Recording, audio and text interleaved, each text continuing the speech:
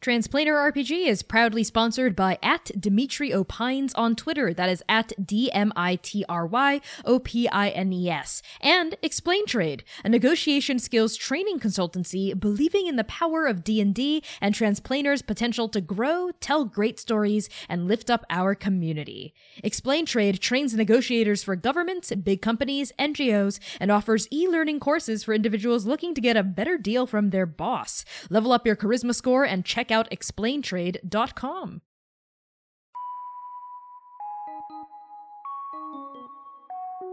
This episode features the talents of Critical Bard, Gabe James Games, B. Zelda, and Jasper William Cartwright of Three Black Halflings. Check them out on Twitter and beyond, and stick around at the end for a proper outroduction.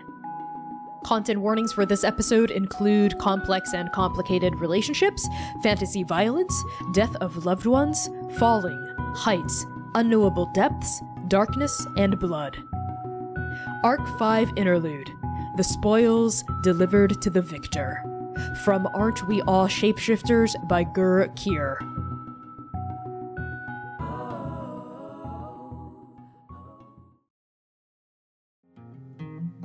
Our adventure starts in a waiting room. White walls, floating orbs of incandescent light, marble flooring. A low table sits in the center of this room, laden with a teapot, cups, and a couple of scrolls for ambient perusal. Music, pleasant and very forgettable, floats through the air. There are no windows here, just a single door, and the temperature is exactly 75 degrees. A receptionist clacks at an abacus, a dark-skinned half-elf with black hair twisted into bantu knots. They're dressed in a drab, white and gray uniform, and behind them, past their desk, we see a hallway snaking deeper and deeper into unknown depths. The Endake Postal Service, which is where we are, of course, exists outside of normative space-time, suspended within a fabricated pocket of reality, folded politely between the now and the ethereal plane. Few Endakans have ever set foot within its storied metaphysical walls, and you are one of them. Populating the waiting room, we see 4 distinct individuals, and I'd love to start with the twins, Agwoon and Adaria. Why don't you tell us what you look like and what you're doing in this waiting room as we pan over to you? Agwoon's hair has actually started to grow out a bit. So there is a small layer of fro, but their hair itself has also started to take on some of the blue and white pigments of the constellations across their body, which seem to have expanded even wider now, so that all across their arms, down their back, and like up their necks, more towards their cheeks, it seems like new stars have appeared. And there's even a murkiness in their eyes that they can still see clearly, but there's a bit more twinkle in their eyes, so to speak. They wear newly designed robes that look to be of a lighter flowing material, and is still much more about comfort rather than full protective function, but there's a newfound confidence. And seated next to Agwoon is a individual who looks strikingly similar to Agwoon, perhaps, twins. You see she has the same brown skin that Agwoon has, though she still has no hair. She keeps that shaved completely. Long pointed ears, bright brownish hazel eyes. She's wearing a dark lip of some sort. She's wearing bluish robes that have hints of silver through them, almost silver and gold in striking areas. That goes down to the floor. Some sort of belt wrapped around her waist.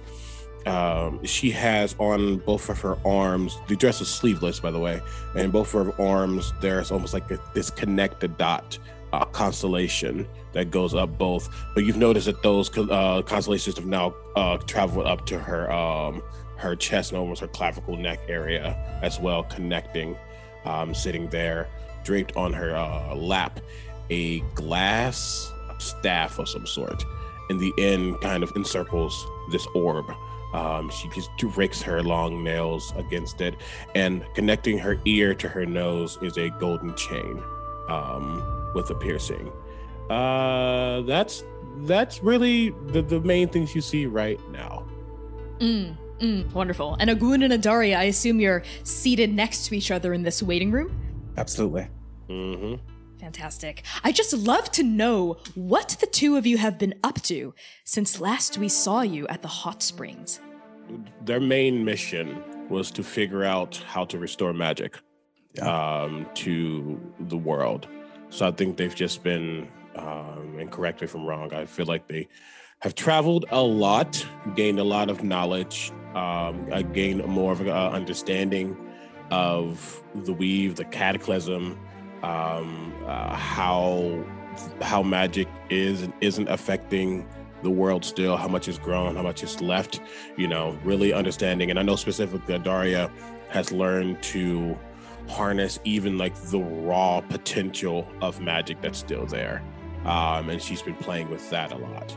I think something that's been good is with the two of them probably getting a better understanding of the different types of magic that exists, like arcane versus divine versus nature versus magic borrowed from other entities, and wandering around and then seeing who else might have that, at least getting more information on how it works so they can figure out how to fix it.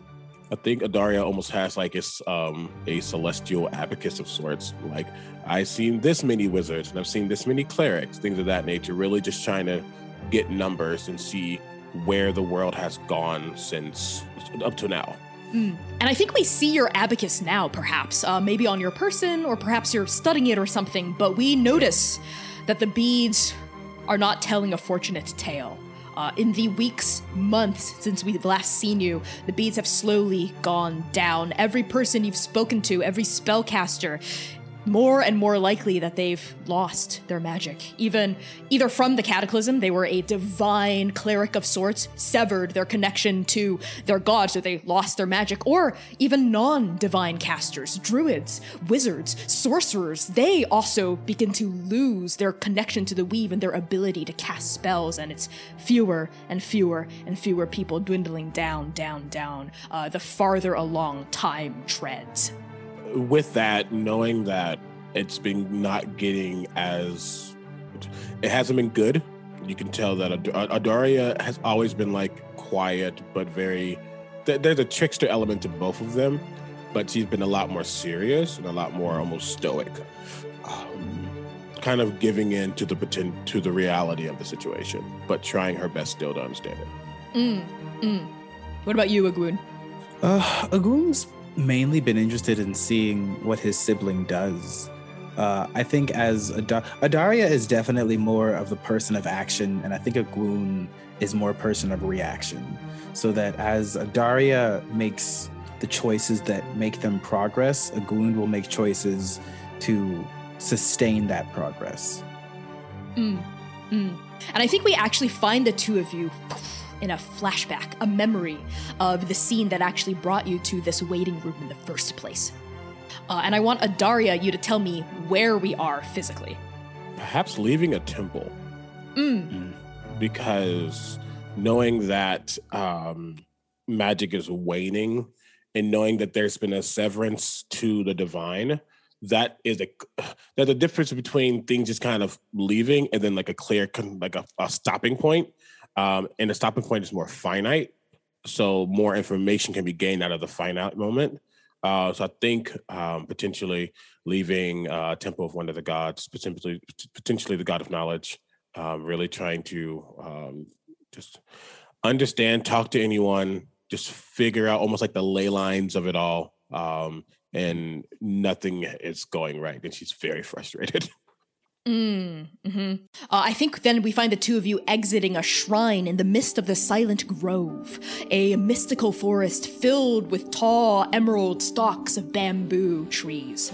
This temple, the Temple of Ustoi, is one of many scattered throughout the grove that worships one of the past champions of Mengchen Zhidi, the god of knowledge and dreams, Huan Ustoi. And I think as the two of you walk down, I think it's light wooden steps, both of you hear a disturbance, leaves kicking up, footsteps, people screaming, running, and what are your passive perceptions?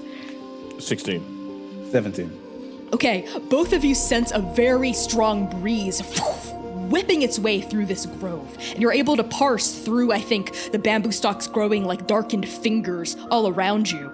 Some sort of frenzied magical activity.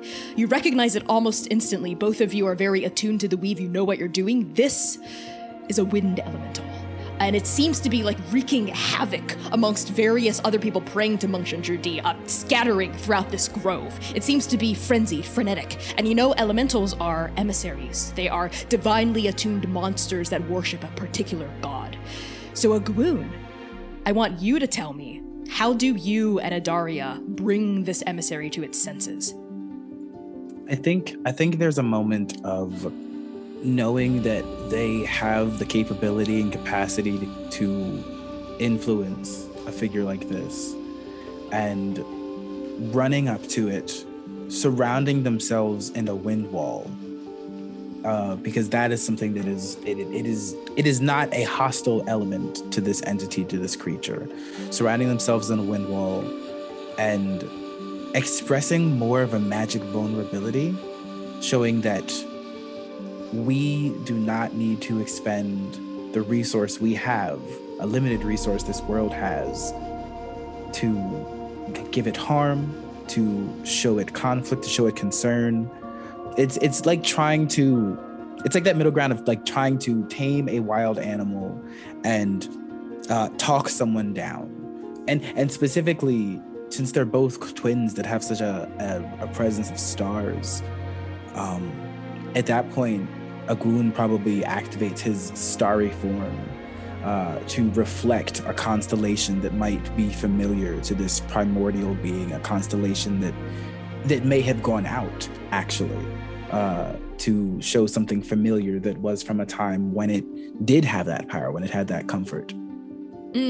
And I think within your the sparkling depths of your skin, this emissary calms down, the breeze turning from a gust, a gale force wind, to a gentle autumnal wind and sifting. And I think the particular constellation that glows on your skin is the constellation of Mengchen Zhidi, that it recognizes, and like the breeze dies down, down, down, spinning into a low plate against the ground, kicking up leaves and roots and needles, but not harming anyone else. And it is finally like this, calmed down, that the emissary speaks to both of you in a kind of hollow, breathing, breathy voice. Thank you. I was drawn, frenzied, frenetic, wild, wind, air, forced up from the south. I apologize. My mind is not my own. It is stricken, corrupted. Allow me to do something. And there's going to be a constellation that glows upon her, representing the wind itself, but also representing the mind. And she's going to draw that in the air and then blow. And as she blows, it's going to surround the elemental. And I'm going to cast Detect Thoughts. Images and sensations flash through your mind's eye as you glimpse the surface of this emissary's subconscious. It allows you, I think, to even breach deeper into its mind without having to make a save. It's willingly offering this information up to you. And you just sense pain, fear, a cage of glass, perfectly spherical, built to contain it. No bars, no gaps, no escape. Faces behind masks, goggles on, the steel, white, cold alabaster of a laboratory. Pain, suffering searing through its veins, its wind-like arteries, its entire soul cracked open like an epiphany. This corruption, this mother's blood, that's the term for it. That's right, mother's blood, seeping through its body, causing it to grow frenetic, frenzied until it explodes. It can't contain itself. It has to just explode. 2 words rise to the top of your subconscious as the memories and the visions fade. Mother's blood, as well as the Uhanahi Research Laboratory. The URL, far to the south of Andake, on the bubbling Hima Sea.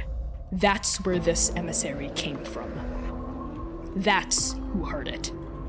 What have you seen? Suffering. Gale force. Suffering. A hurricane of pain reeking through my soul. A corruption. Deep and dark and empty.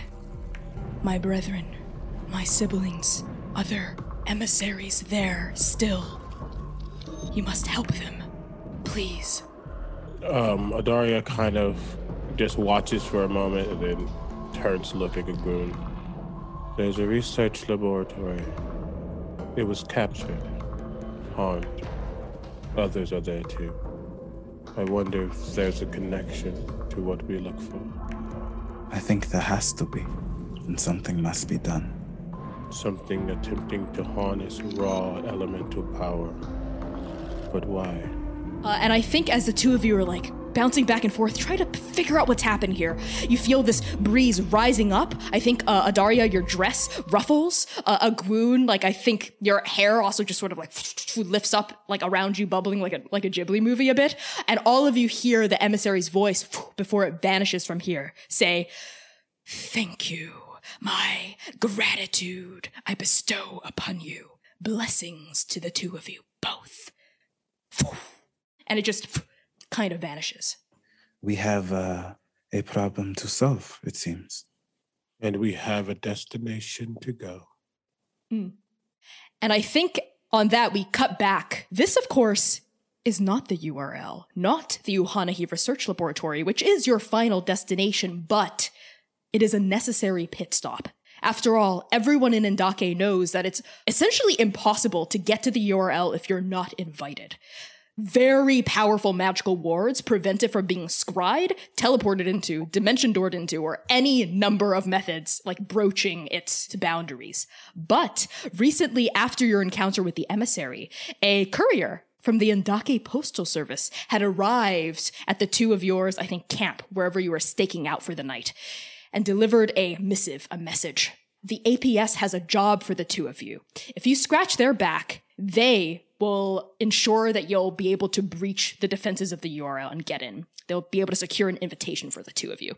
And I think that's where we find you here now, sitting in this waiting room. And now we pan over across these white walls, this low table, the smell of bergamot and cedar coming from a scented candle, over to Bomba. Bomba, in this waiting room, what do you look like and what are you up to? Sitting on the floor in front of this low table with the tea set on top, there are a multitude of little fuzzy bees kind of in the teacups, in the teapot, snacking on any scones, anything with sugar. The sugar cubes are gone. And sitting on the floor with two teacups kind of cheersing the little bees is Bomba. Bomba's short. They are a 4-foot satyr, dark brown fur, teeny weeny afro. Bees are constantly floating around them. They have a top that's just made of palm leaves and shorts that cover their little fuzzy thighs made out of some kind of floral print. Little horns with bees kind of perched on top, vibrating with joy at all of these snacks. Lovely. Yeah. Bamba, I think in stark contrast to, I think, the two rather like serious and very dignified and elegant twins, there's you with your bees buzzing around, your little satyr feet kicking, right? Your horns curved up. Like you're just sort of sitting there enjoying the amenities here because there are plenty. It's a good time here. Yeah, the music is forgettable, but it's nice. And Bamba, I want to know, what have you been up to since the carnival ended, your regency has also terminated, and your former boss/friend Atalanta was killed? So despite the little cheery vision that the satyr is sitting on the ground right now, Bamba's had a really hard time. After the passing of their friend Atalanta, they kind of fell into a grief, and being kicked out of the one job that they stumbled into, they found themselves without purpose. So they wandered with only like their bees to kind of keep them going, to keep them getting up every morning, to keep them moving, eating, and they have just wandered for a time that they have not been able to keep track of until they managed to walk themselves out of the fog of grief and into a semblance of life. And I think part of that invitation into hope, into processing, we also push into a flashback of you, Bamba, to see the scene that brings you to this place. Where are you? Ooh, at a lake, I think.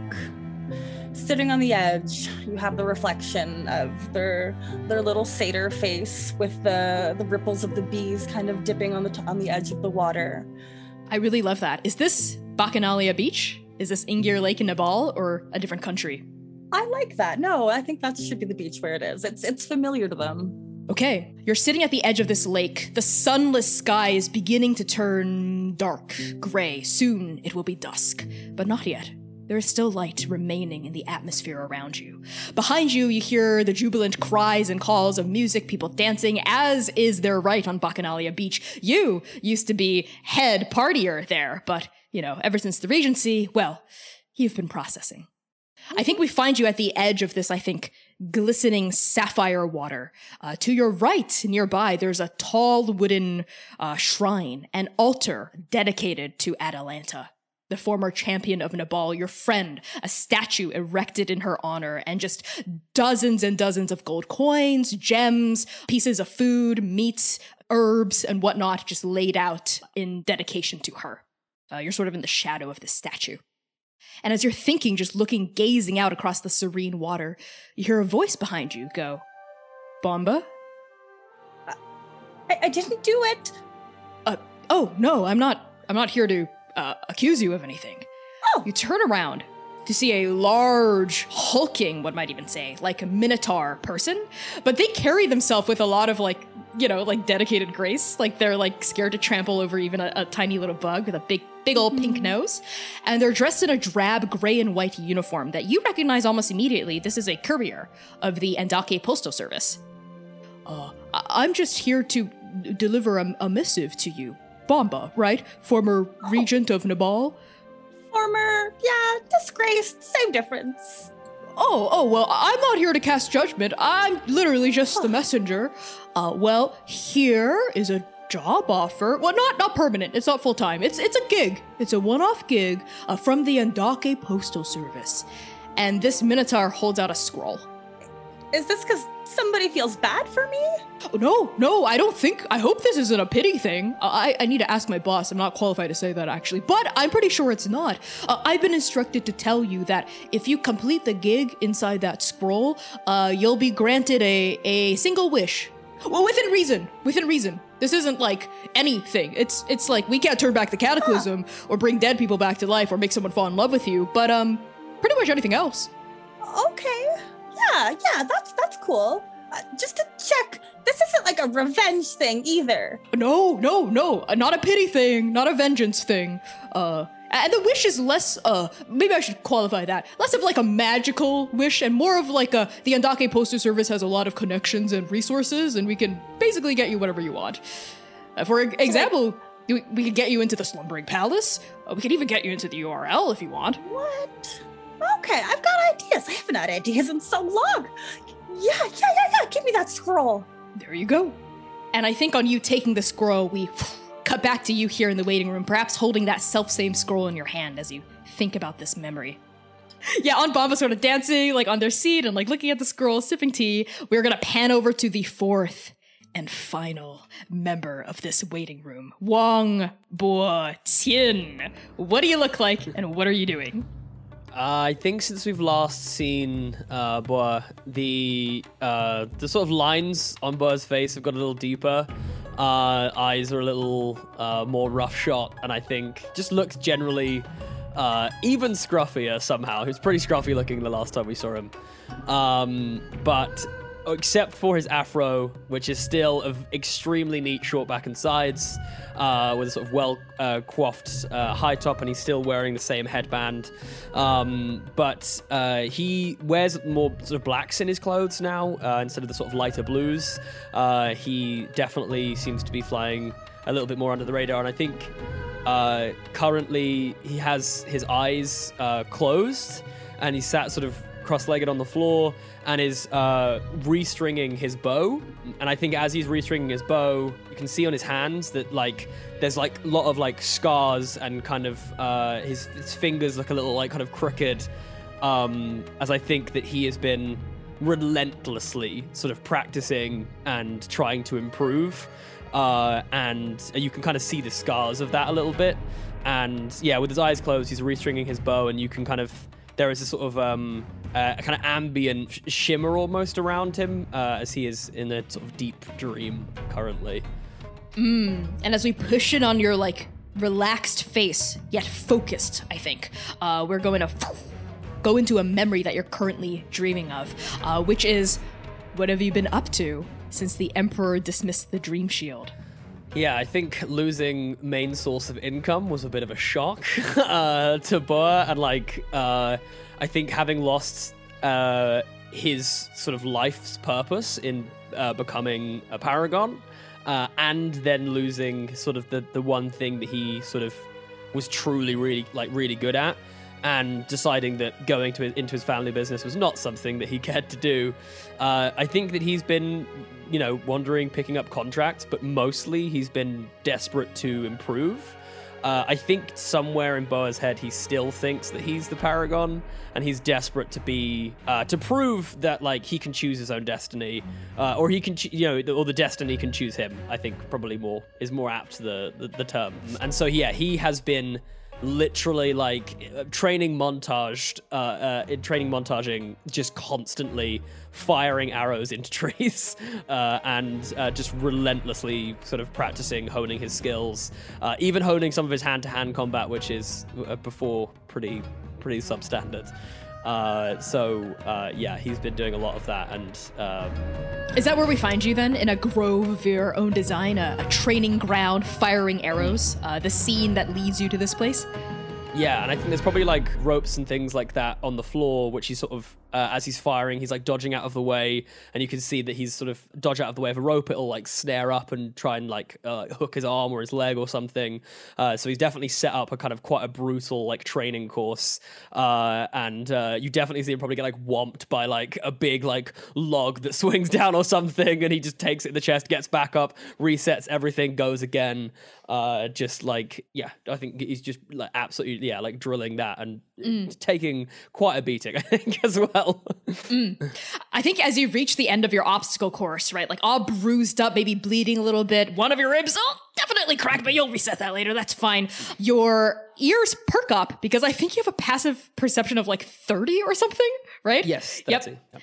And you hear something at the far end of the obstacle course, like 500 feet away. It kind of sounds like I immediately aim my bow.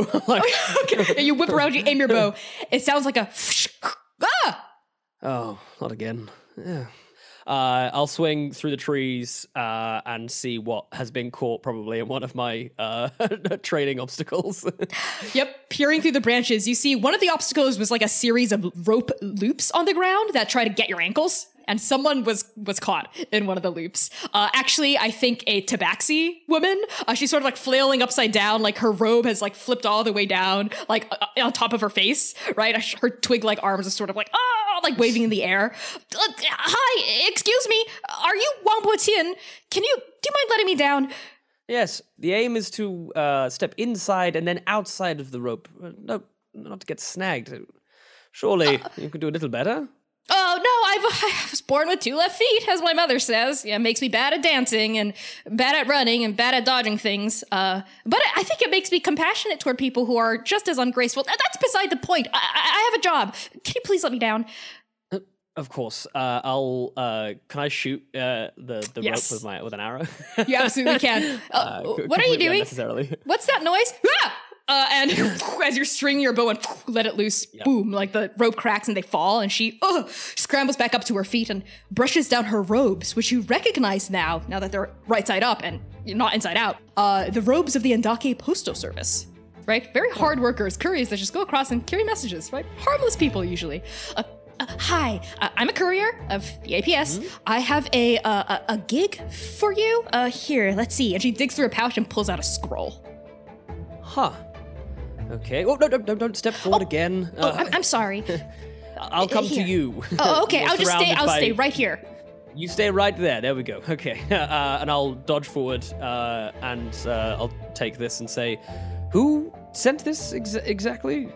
The director of the APS, actually, which is quite unusual. Usually, I'm not allowed to tell people about the messages and what's in them. It's a federal offense to open someone else's mail.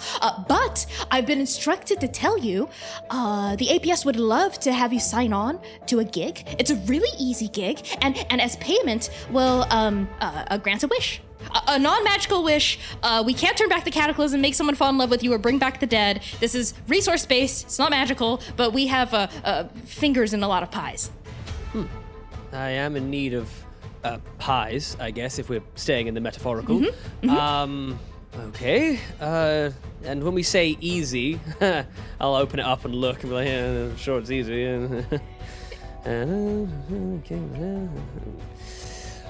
Fine. Where do you need me? Fantastic. And we cut to you now meditating on the floor of the waiting room. And I think as like the 4 of you continue to sit there, you've noticed each other here, right? All of you have entered this waiting room through that one door, the single door in this room, that every time you open it, it leads somewhere else, right? And each of you were led to a room with a door that you stepped into here in the waiting room, though those rooms were in completely different places of Endake. And as like the 4 of you, I think, like start to take note of each other a little bit more. Like you're checking your watch, maybe like it's been like 5 minutes, right? Since you've all gathered here. The receptionist raises their eyes and says, Agwoon, Adaria, Bomba, and Boitian. Present. Yes. Present. Yes.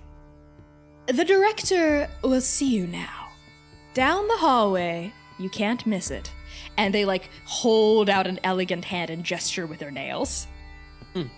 Doesn't feel creepy at all. Sure, it'll be fine. I love never-ending hallways. Do you really? No, they're usually terrifying. Yes. Okay. Good. I'm just checking we're on the same page there. I thought you were actually like. No. Horrified. This is troublesome. I won't go first if anybody else would like to. Daria just starts to walk. Yeah, the twins go. And they're off. I'll turn to Bomba and be like, well, this will work nicely, I guess. They'll go first. We're a good team. All right. Your party travels through this passageway, and it's interesting. You feel the weave sort of tense and wobble around you as soon as you enter the corridor, and you don't see any other doors, no other corridors. Like, it's just a straight path leading to a single door at the end of the hall. Like, there's nowhere else that this hallway leads. And when you reach that door, it swings open, and you enter an office, or at least you think it's an office. A broad stretch of floor is populated by colorful knickknacks. A desk shaped like a beetle, a chair with 10 legs, a translucent shelf just kind of floating there, and globules of light just thrown all about like ambient floating lava bits. And instead of walls or a ceiling, fog swirls around the corners of this office, obscuring the far edges of this space. And sitting atop a wiggling cushion is the director of the Endake Postal Service, a very serious, very wet, grung man. He is 3 feet wide, 3 feet tall, with rubbery red skin and 2 bulbous black eyes mounted on either side of a spherical head, the spitting image of a tomato frog. And like the receptionist, Director Jur, as you've been told, is dressed in a drab white and gray uniform. Agun, Adaria, Bamba, Botin, come in. Coffee, tea, juice, water, soup? Do you just have like a cup of sugar? Of course. And with each Thank you. word and on sugar, the relevant substance sort of swirls into existence out of the ambient fog. And like some sugar, like a cup of it just floats toward you. I think Bertien visibly relaxes. Like, it's like I think Bertien's just like, it's like being back in the dreams. This is great. This is so nice. I've missed this. Sure. Does it seem like they were conjured out of nothing, or does it seem like something was there and ready to give them something? Because just speaking something out loud and it coming out of fog, that's a specific type of magic. Even though it's conjuration, it's too specific. And she's like, what is this? So make an Arcana check for me. 17. 17. You can sense that the fog feels similar to the magic inside a bag of holding. So when the Grung gestures with their wrists, they're pulling something out that was already there, but stored in like Gotcha. a pocket. Yeah. Okay. Yeah, she just notes that, but stays quiet. Well, come in. I'm more than happy to start briefing you on your mission. It is an important one, and I have no doubt that the 4 of you are the correct people to carry it out. Yeah, may I just say, you are somebody that I've looked up to for all of 2 minutes, and I would be so honored to do any, look at you, look at the sugar. Anything you need done, got it. Got this team here. I would like to just really quickly say that while I appreciate the enthusiasm on our team, I will not do anything you ask. That simply is not on the table. I will do what we have been brought here to do, but that's it. I just want to make sure I'm not being drawn into any contractual obligation with my friend here, who is a little enthusiastic. Cup of sugar. What exactly is it that you need? Oh, And yes. Why have you summoned the 4 of us? Yes, wonderful questions, as expected from And they pull out a clipboard. Agwoon the druid and Adaria the wizard. Like they're consulting like a stat sheet or something, and they put it back beneath like the beetle-shaped table. Well, as the missives were a little unclear. They just said to report here to receive the mission, of course. But the mission is quite simple. For the time of the gig, the 4 of you will be honorary members of the APS, couriers. And your job as couriers would be to deliver a letter to one, let's see this clipboard, Dr. Hitsagatan Aluso in northern Talmud. She lives on the edge of the Euclid Chasm, in the middle of the Badlands, just south of Morose. She actually has a teleportation hub on her property. It is standardized, so the APS, we can just teleport you right there, no problem. And so we've been brought here to do this because Because of the teleported. No. We have plenty of competent couriers, of course. I assure you. Your taxes are funding a very good institution here. The prophecy, of course. Can you say that word again? The prophecy. One more time. Prophecy. Thank you. Yes, can you tell us about that? Yes, usually the APS, we would send our own to deliver this letter and not trouble the 4 of your very, very busy lives, but the prophecy was very specific. They named you and described the 4 of you and what you're capable of. You must be the couriers. Sorry, let me explain the whole prophecy thing. Occasionally, some mail come attached with prophecies. Our divination department usually parses the omens, the portents, the whole speaking in tongues thing to figure out exactly what they mean. Like, this orb must be delivered to this person on this date, or darkness will... stuff like that. It's very common. This one was pretty clear. It showed faces. The 4 of your faces. Okay. And where is this prophecy? It's attached to the letter, the asset itself. Be careful. And Director Drew reaches under the beetle shell and pulls out a very plain-looking envelope.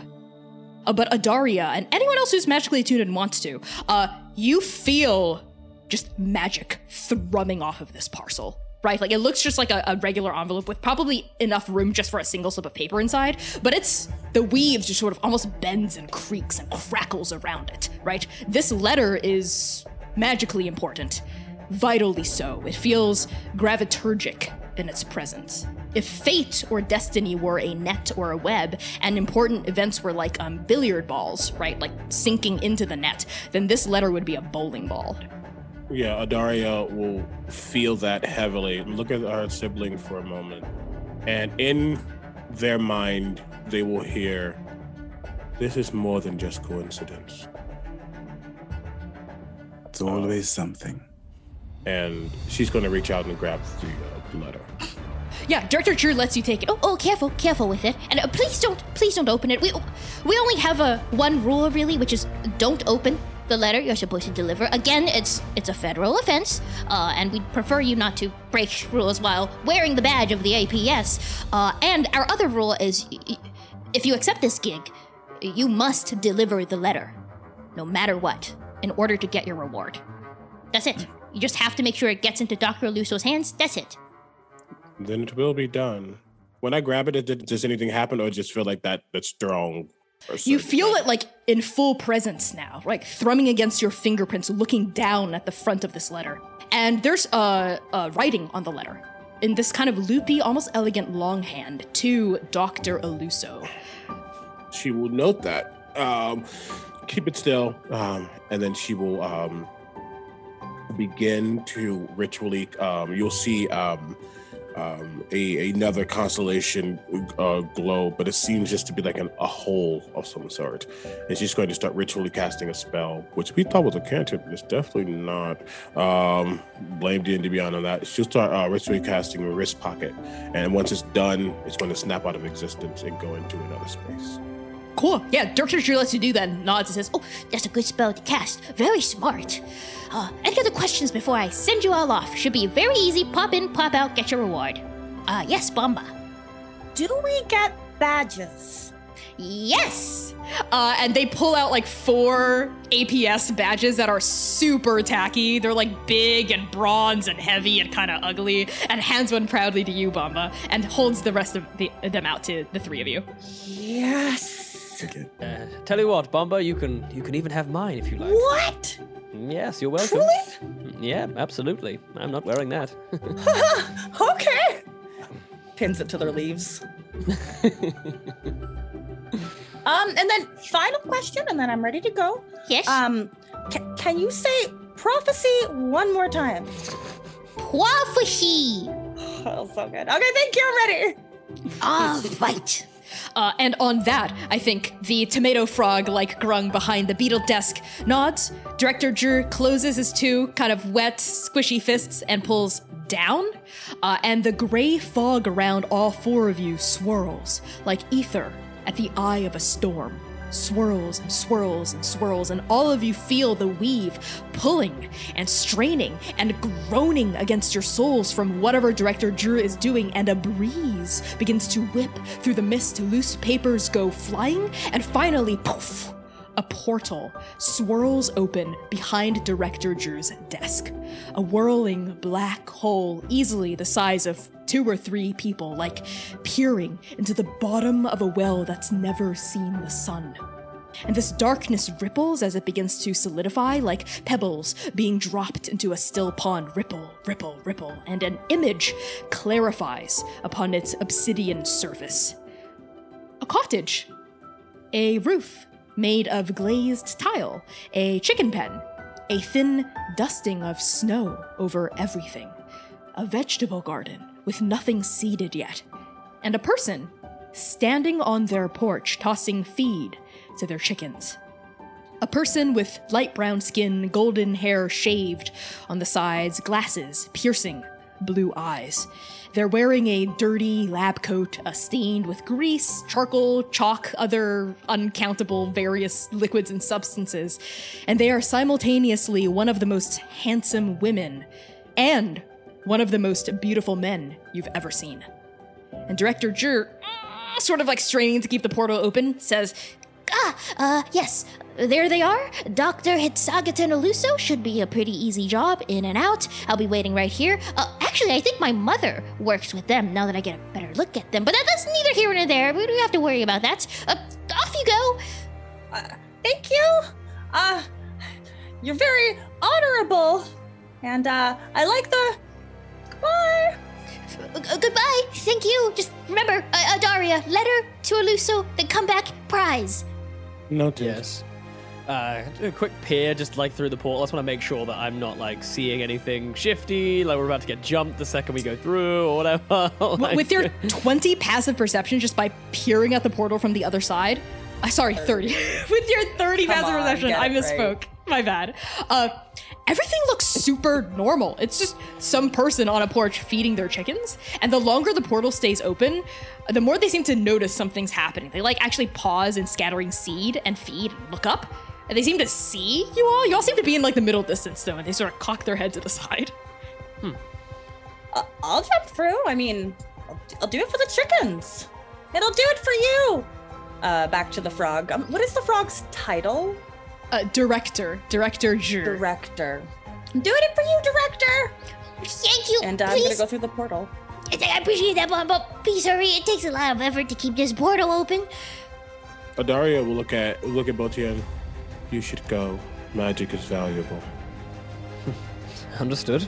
I'll hop through. And I'll look at my twin, and then I'll step through. Okay, wonderful. And I think, Agoon will go where Agoon's twin is as well.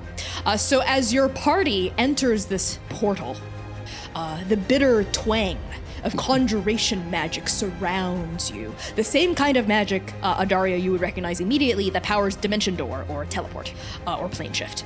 And you feel a familiar, mild, painless discomfort as your atoms scatter. Color and sound bleed into long strips all around you. The director's office vanishes and is replaced kind of brick by brick with that humble little homestead just sort of as you start to teleport into place. And as Dr. Aluso's cottage begins to stabilize in front of you, all of you feel a unfamiliar, peculiar, very weird tugging sensation. It's kind of like you're a fish in a roaring stream being pulled toward shore perpendicularly by a pole, wire, hook. Dr. Aluso's cottage begins to flicker around you, begins to destabilize and disappear, like those bricks that came in begin to reverse back out of existence.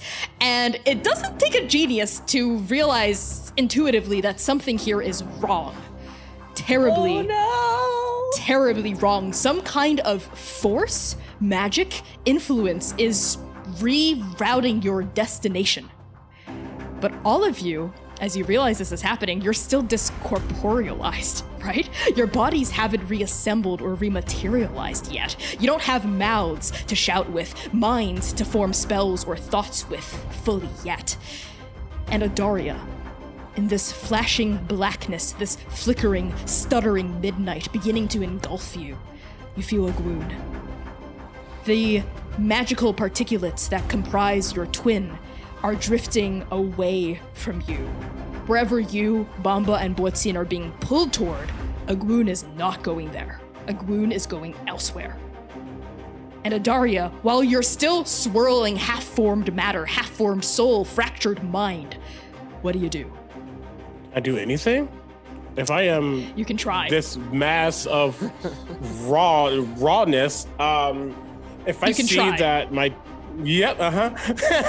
if I see that my twin is starting to shift in a different area, I would try to go with, or at least try to pull, either go with or whatever my body can do, my body's going to attempt to go with, but also attempt to pull. So like, it's that tug of war, you're going to go one way or the other, just let force do what it does. But you, and I can't say anything, but I'm actively feel my presence trying to make sure that the tether between us isn't separated. And in this swirling, lambent dust of matter and reality coalescing around you, we see kind of like abstractly represented bits of light that is Adaria amongst this like kind of like warp drive just pillaring around all of you. Reach out toward another like swirling, like glowing, like golden light. We see these like two tethers like reach for each other, and you sense that Agun is also trying to reach back toward you, but it's not enough. Whatever is drawing Agun away is too powerful for you to counter in this state. And we just sort of see these like two tendrils of light trying to reach for each other amidst this swirling darkness, and then poof, cut away from each other. And darkness, deep and perfect oblivion, wraps around your senses all the way down. The weave tenses, squeezes, reverberates in every direction like shadows passing through a loom. And then, all three of you, your feet touch solid ground. Reality swirls and ribbons and solidifies back around you, and you find yourselves in a round chamber. Arranged along the curved walls in a perfect circle are 8 nooks. A different statue sits within each nook, carved into the likeness of one of the 8 gods. It's snowing in this chamber. White flakes drift past your eyes. Your breath comes out in these thick, opaque clouds. A bone-deep chill is settling in. And light, thin and fragile as a bird's egg, filters down into this chamber. And if you crane your neck up, you think you see miles of jagged darkness, stone walls, opalescent veins running through rock. Maybe there's a way out, straight up. Maybe there isn't. Either way, there's a more immediately pressing concern, which is the fact that there is no floor in this chamber. The 8 statues overlook a massive pit. No, a chasm, plunging down, down, down into interminable darkness. Thankfully, a bridge extends from each nook, 8 in total, converging in the center of this floorless chamber upon a raised dais. Each of you, when you teleport in here, I think you zap onto one of these walkways, one of these 8 walkways, seemingly at random. And let's actually start with Adaria. As you corporealize, I want you to tell me, which god's bridge did you zap onto? So in the mess of that, Agun's essence seems to not be with. And I think in her mind, she was going through and trying to figure out what might be happening, why things shifted around. And because she's so connected to her sibling, I think she actually lands on the Raven Queen's walkway, being the goddess of birth and death. Just thinking about family. Totally. You land on this like stone bridge that's barely 5 feet across. It's kind of like, bridge is kind of being generous here. It's almost like a thin vein, right? Like branching across this pit toward that central dais. And behind you, the statue of the Raven Queen, I think represented here as like a woman, sort of shrouded in thick raven feathers, sort of like this massive cape, like bulging like off of like her shoulders, right? Like leaning on a cane, right? With like the visages of ravens painted across her form, right? As you land and you gather your bearings. And Adaria, as you're still like getting your senses together, we're gonna pan over to Bomba. Which god's walkway did you land on? There was a god you've described in previous conversations, and I remembered them because you kept using mountain to describe them. What god is that? Yudabathi, the 3-headed god of mountains and war. Yes. Sounds a little unconventional, but there's a level of chaos that goes with mountains and war, and I think that's where Bomba finds themselves, and they kind of like hit the ground on their butt, and immediately, before even catching their own bearings, like, oh, okay, I'll beat bees, okay, 1, 2, 3, 4, 5, 6, and they count all the way to like 400 out loud before they even take the time to consider and look around at their surroundings. You also Your hooves clack against the stone, you count your bees, and then you notice, wow, this walkway you're on is barely 5 feet across. And behind you, right, it extends from that little nook in the wall. You see a 3-headed statue, Yudabathi, with 4 arms. One of them is gripping a lightning bolt, and the other one is sort of like, one of the other 4 is sort of like in like a strong motion, and the other 2 are sort of splayed out in like almost like a graceful dancing formation, right? Each of the 3 heads, an orc, an elf, and a dwarf, mounted upon a broad shoulder. Whoa. Is anyone else here? Yes, Bomba, your voice echoes out, swallowed by the vastness of this chamber. It sounds like a tiny little pinprick dropping into an ocean, echoing off the rock walls of this cavern. And we sweep across a chasm to find Botian. If I can, I think Botian is gonna land almost like hands on one bridge, feet on another, just like full kind of cat splayed out, like just caught themselves. They look down into the abyss, and I think one of the bridges probably leads to Munkshanjudi, and then I think the other one, please correct me if I pronounce these wrong, but is it Skard and Kectis? Skard and Nectis. Nectis, yeah. I think astride those 2 bridges, and kind of probably takes a moment to sort of look up, clocks both of them, and then is going to swing onto the Munkshanjudi bridge. I think looks and probably is checks everything, opens every pocket, checks the bow, quiver, everything, make sure everything's still in the right place. And then just looks really alarmed. Did not like that sensation one bit. He's done a lot of dream walking and stuff, but not having any kind of corporeal form is just not, he was not down for that. Yeah. It doesn't hurt, but it's weird. It's super, super weird. To be pulled apart, right? Like Gossamer and then reassembled. It's a odd sensation. Yeah. Absolutely, yeah. And I'll look over and, what happened? What was that? I didn't like it at all. And there is, where is the other twin? I look down the chasm did that? You see that Adaria is probably her back is, or she's facing the statue. Not intentionally, but that's just how she formed. And she stayed there, but you all slowly see the constellations on her arms begin to light up. And as she turns around, you see her normal brown hazel eyes are completely black with starlight on the inside. Where is my sibling? We know the same as you. Adaria, right?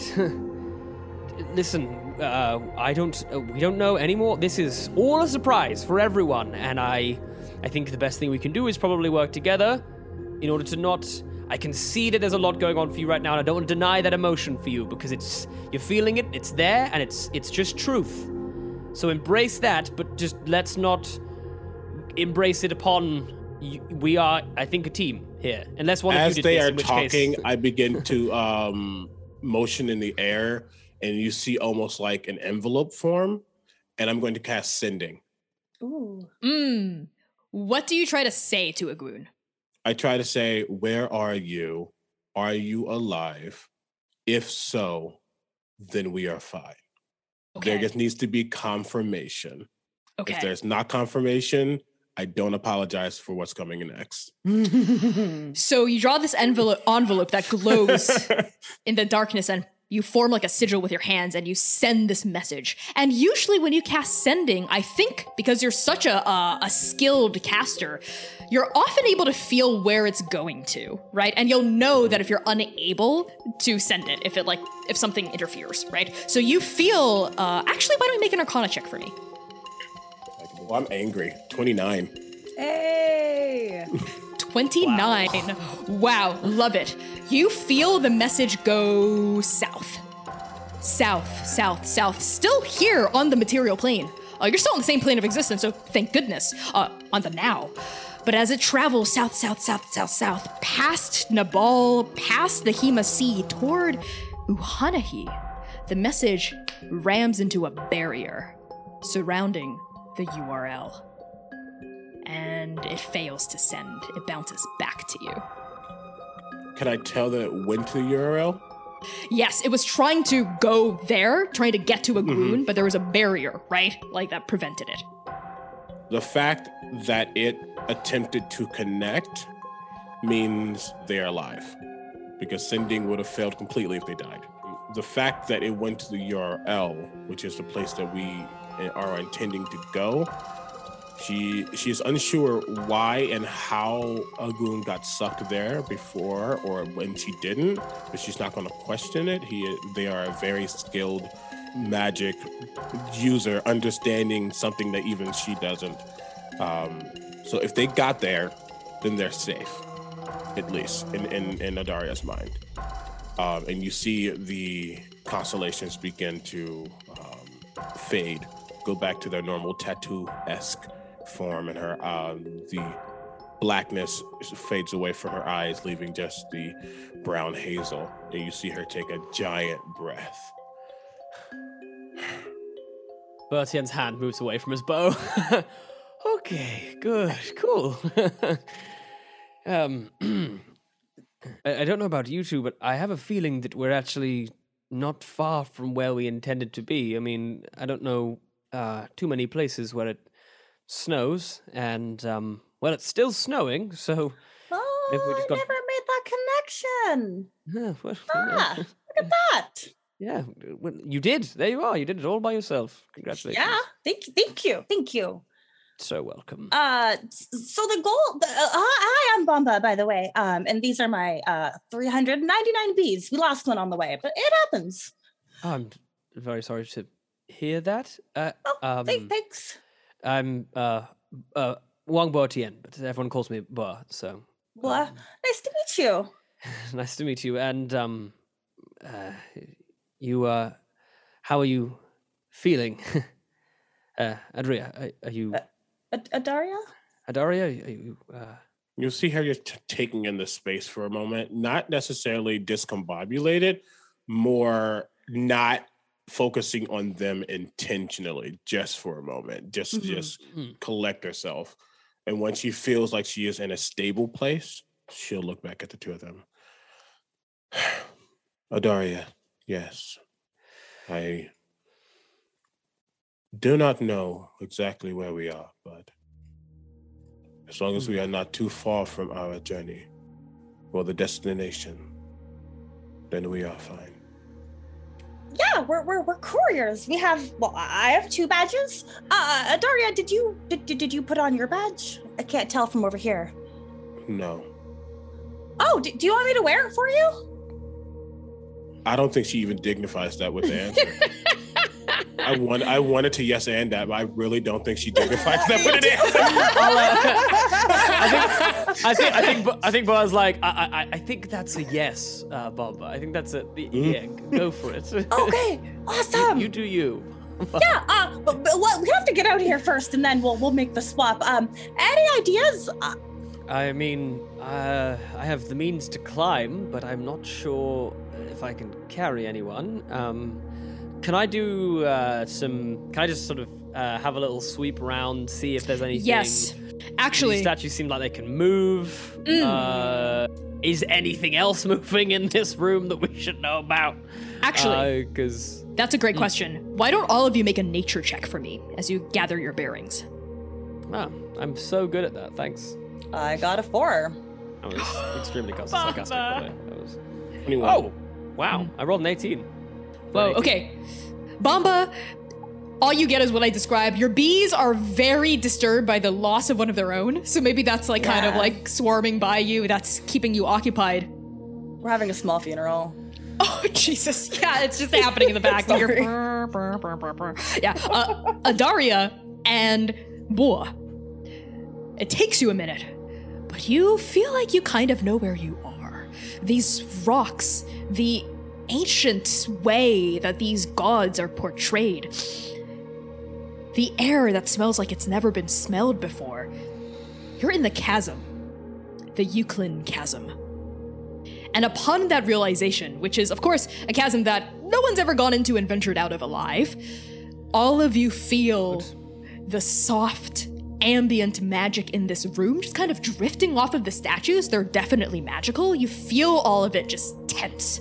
The weave gasps.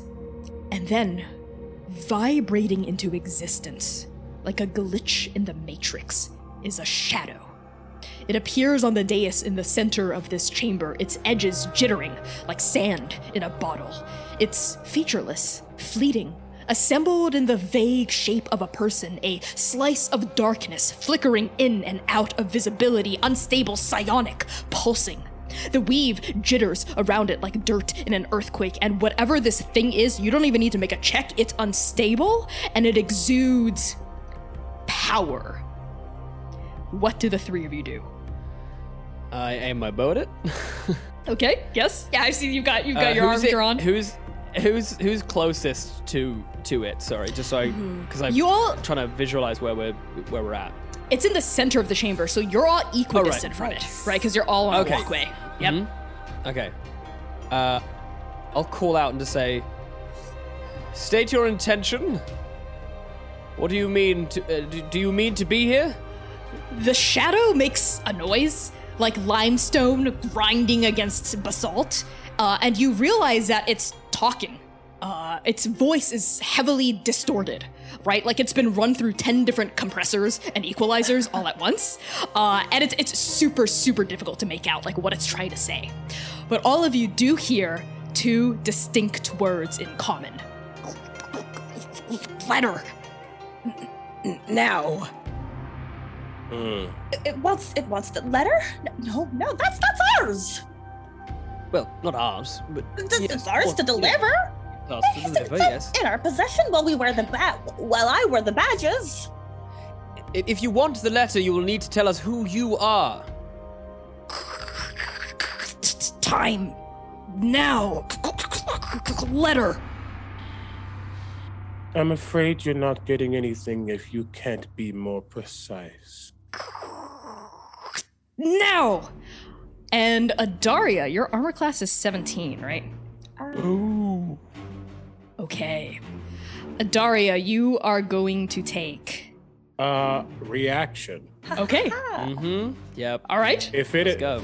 as I'm watching this thing, if it has attempted to attack me in some way, shape, or form. Yes, it You can has. see me almost like a backhand in the air, but as I do, you specifically see it's weird because you should see a constellation, but this looks broken. This looks like something that did exist and no longer does. Can't even place what it might be, and I need it to make a wisdom saving throw. Oh, God. Okay, what's your DC? I'm sorry, never mind. You rolled a 2. That's a important die being rolled. Oh my gosh. Okay, so its total is a 14. Ooh, that's a high wisdom save. Good. It is shunted to an you target the triggering creature must succeed on a wisdom saving throw, or it vanishes, being thrown to another point in time and causing to attack to miss. And it will come back at the start of its next turn at the closest unoccupied space. Okay. And it doesn't remember me casting a spell or being affected by it. Temporal shunt.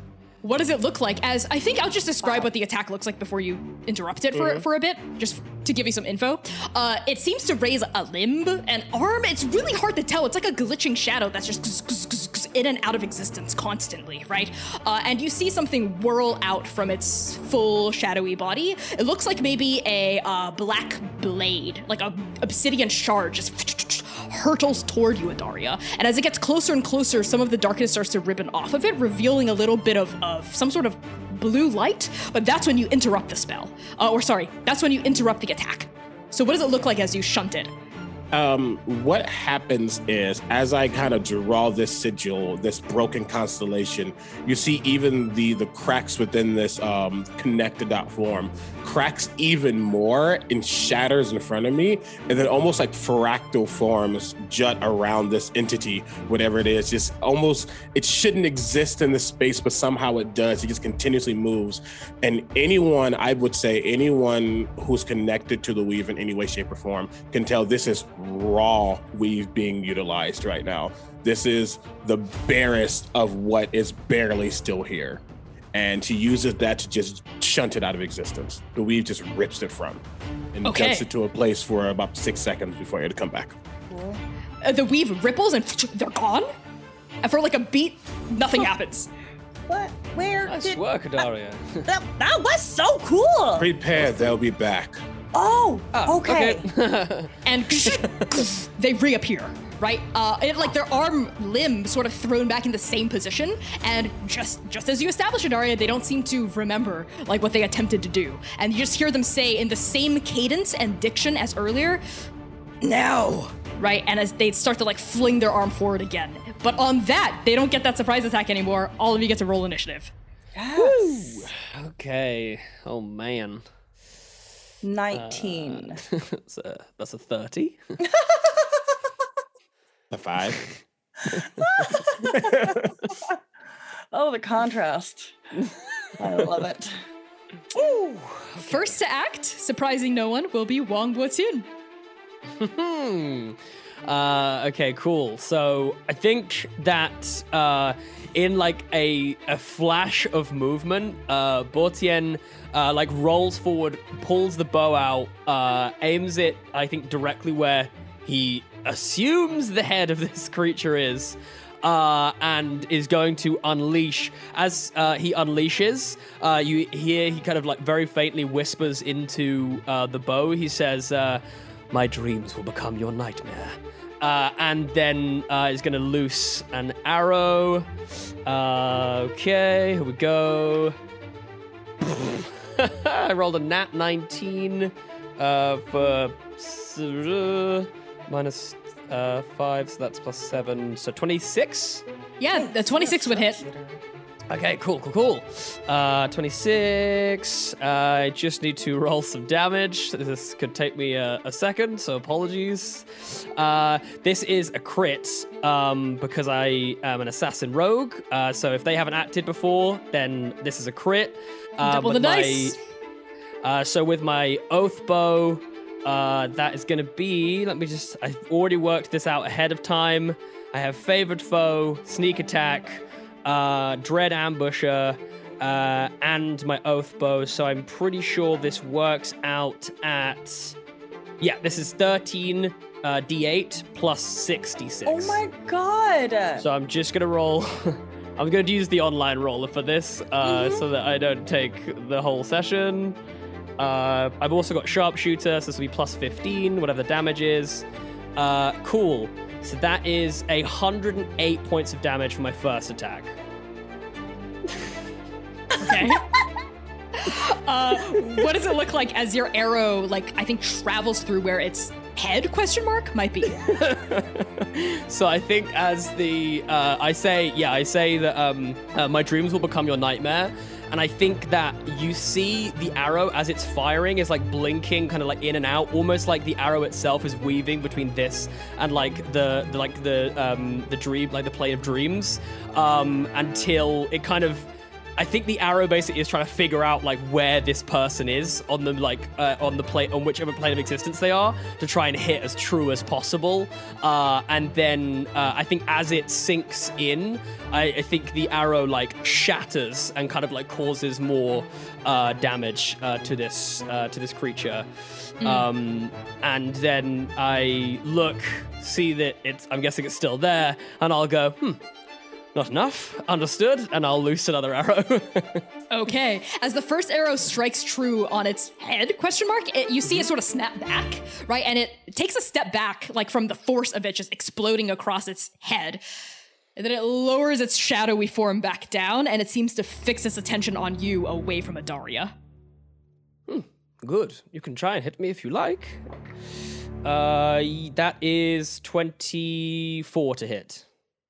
That will hit, yes. Cool. This is still a crit, but I don't get quite as much on this one because I don't get sneak attack, so I don't get the d6s. I don't think I get any of the d6s, but I still get. Let me see. 1, 2, 3, 4. Plus 2. So this is still 6d8. Okay. This is wild. Plus a 15. So for my second attack, that is 41 points of damage. Okay. Are you also trying to hit it in its head again? Yeah, I'm going straight for the... in fact, I'm going exactly where the previous arrow was. So I think maybe this arrow shatters the previous arrow that was there. That was kind of like lodged into this like murky darkness. Yeah. A full Robin Hood style, yeah.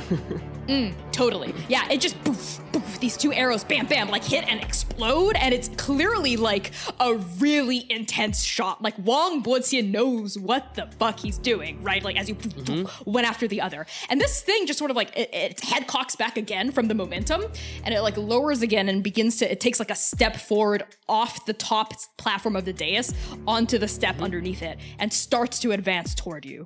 Almost like if you're like fighting a boss in like Elden Ring or something and you're unleashing attacks and it like flinches a bit but is still like coming forward. You know what I mean? Like that's sure. The situation here.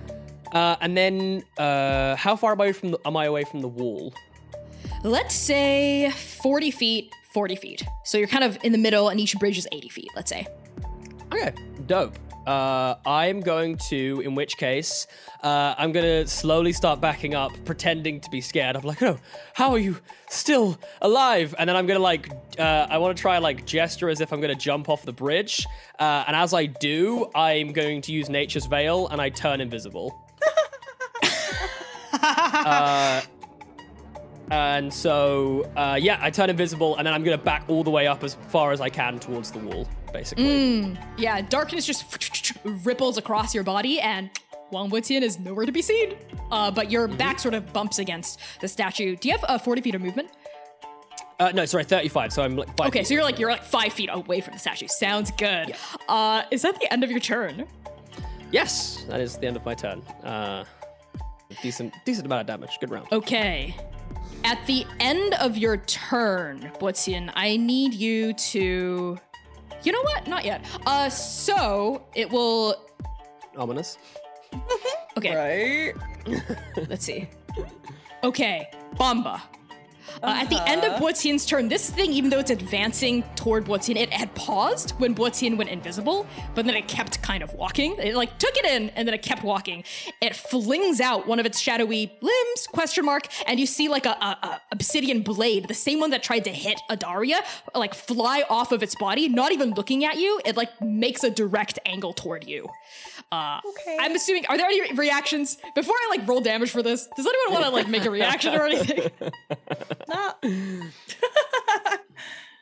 don't think my bees can do much. No. Okay, sounds good. Bamba, you are going to take 11 points of magical piercing damage and 21 points of psychic damage. As when it hits you, shadows shatter off of you realize now, this kind of like psionic blade. It's like glowing this kind of like bright sapphire blue. And tell me, where does it nail you? Probably across the chest. Yeah, it like pierces, poof, I think it just hits you like underneath one shoulder, and I think you stagger a little bit from the force of getting hit. So make a strength saving throw for me. Oof. See if the bees can hold me up. 11. That is not quite sufficient. I think The bees fall back with me. the bees fall back with you, and you tip into the chasm. At the end of Bozian's turn, you like just sort of like lose your balance, and like darkness begins to swallow up and greet you. So next up is gonna be you, Bamba. Woo! I'm falling, which is not that big of a deal. I'm gonna use my Gathered Swarm. Let me find... Basically, they can carry me up to 10 feet for a minute. So as long as I can... It's just my special. So I think that's pretty much what's going to happen. they kind of catch me like a little bed of bees, and it's a little difficult. You know, they're bees. They don't really carry people, so they have to like slowly kind of heave me back onto the bridge again. And there's a moment where I have to bombast kind of catch their stability again, and like their little hooves shake a little bit on the bridge. Okay. Oh, that was scary. But it's fine. I'm just gonna go ahead and give myself a little bit of inspiration, because if this happens again, I don't want to die. And I'm gonna cast Bardic Inspiration on myself. This also means I can summon a Mode of Potential, which it's just gonna be like an extra large fuzzy bee in that shape, and that just kind of helps me on some ability check, attack rolls, and saving throws. Sounds good. That's my turn, unfortunately. Yeah, you get like lifted back up onto the walkway, and a massive fuzzy bumblebee appears and sort of like shields you and inspires you and gifts you some magic. Oh my god, that's adorable. Yes, exactly that. I don't know how to like get it to stay. That's adorable. I love it.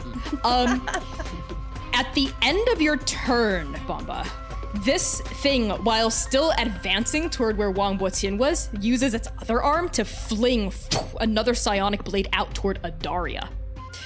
So I will make another attack roll. If it's going to swing something at me, I'm going Yes. to attempt to shield. Okay, so what would that bump your AC up to? 21. It just hits. It just hits. Yeah. So tell me what shield looks like as you attempt to protect yourself. With my staff, I slam it into the ground, and as I do, there are these sparks that kind of form a constellation, and it is, I have it written down. It's literally the shield constellation. I forgot its name. But as it does, it's just a magical aura that it goes above her. But I would say that with the discombobulation of what's going on, as it goes up, that blade just manages to pierce through it and reaches her. Yeah, totally. It like goes right past the shield and bam, where does it hit you? Probably her stomach. Ooh, yeah, there's like, I think some wind gets knocked out of you from just how hard this like blade like punches into your gut. And I need you to take 9 points of magical piercing damage and 23 points of psychic. 23. 9 and 23. Yes. 30. So that's 32. Yeah. And just like Bomba, I need you to make a dex save. Sorry, strength save. Okay. That's cool. We absolutely love that one. No.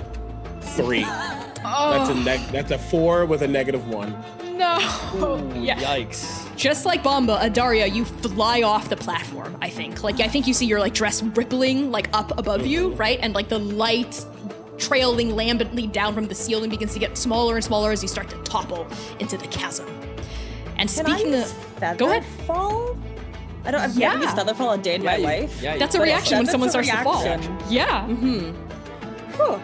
Okay. I just met you, but I can't let you down. And I'm gonna cast Featherfall in the What does it look form like? of just like Bees? it's like a feathery bee. Yeah. Bomba has one thing going for them, and it's bees and flowers. There's two, love but it. it's fine. I love it. absolutely love it. Yeah, a big ghostly feathery bee appears underneath Adaria, and Adaria, like your very quick descent softens, right? And you hear like a low bzzz from like a big fat old bumblebee underneath you, as wings splay across your back. Perfect. Yes. And speaking of which, Adaria, it is now your turn. Let's say you're maybe like 10 feet off the platform, right? And like the bee is right So there. that was my curiosity. Do I need to use my action to get back up if I got caught? Let's say you'll have to spend half your speed, kind of like getting up from prone. To Half like my get, speed to get. Yeah, to get onto the platform. Okay, perfect. I will take that. Great. Thank you, gracious The GM. bee like like levitates upward and like sort of dumps you like onto the bridge. Yeah, I could definitely. Yeah, I feel like she'll just kind of reach out and attempt to pull herself up. So that'd be 15 of my feet to get up, and I'll just kind of dust myself off, and I'll look up at this creature, and I'll say, My sibling's not here, and I'm not in the mood for this. And I'm going to draw in the air a sigil of, it almost actually looks like the bow that Bois has, but a little more slender. And there is a singular arrow that is has a hint of green, and it shoots forward. Can they please make me a dexterity saving throw? And do I want to do this? Do I feel like doing this? It's a hard save, but I don't know how dexterous they are.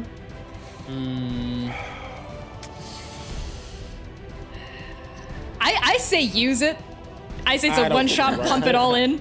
I don't trust it. That's a natural one. Okay. Oh, hell yes. Okay, with a nat 1, it gets a 9. But I assume that fails. So Yes. do what you do. Disintegrate. Okay.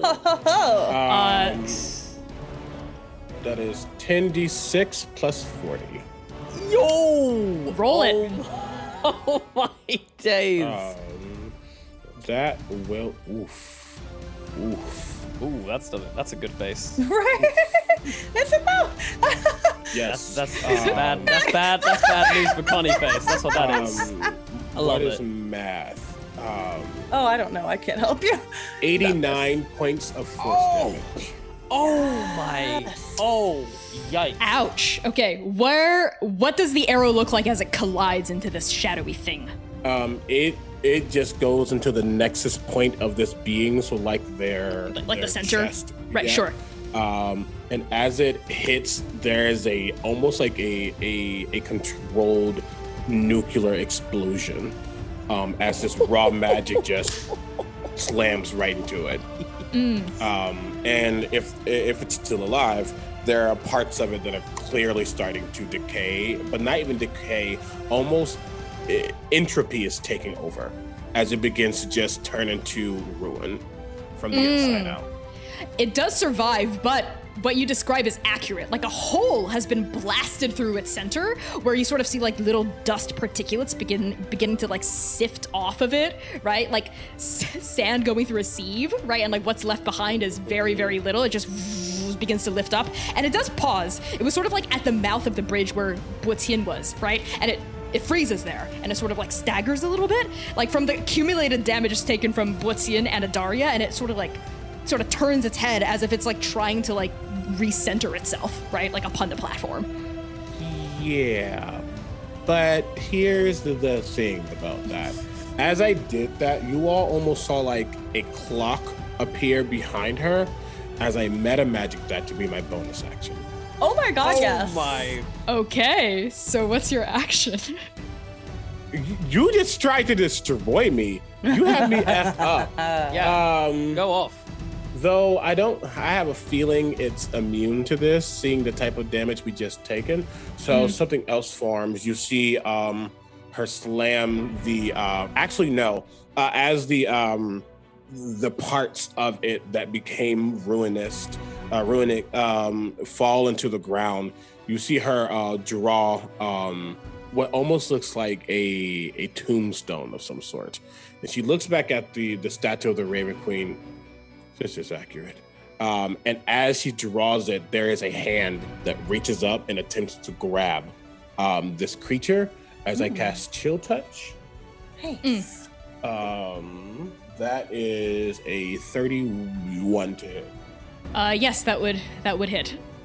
It's not undead, is it? I don't think it is. No, it's not. Okay, I did not Yeah. think so. Yeah.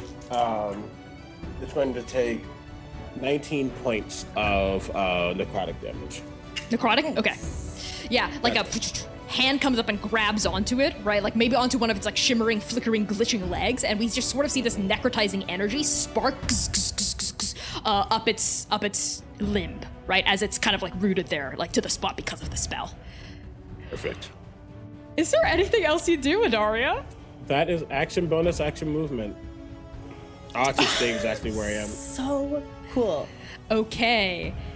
At the end of your turn, Can I make one slight thing? Yes. I completely forgot. I actually, with the Dread Ambusher thing, I get an extra 10 feet of movement for that round. Could I have scaled the wall 5 feet? I have gloves that let me have an equal climbing speed. To Okay, then yes. So can I Yes, if you have some gloves. up on the wall? You're like spidering it up there. Yeah. Yeah. I'm like Spider-Man, invisible Spider-Man on the wall right now. Yeah. Okay. Just in case. No. No. Thank you for that picture. Yeah. Speaking of invisible Spider-Man on the wall, at the end of Adaria's turn, Bo Tian, I need you to make an intelligence saving throw.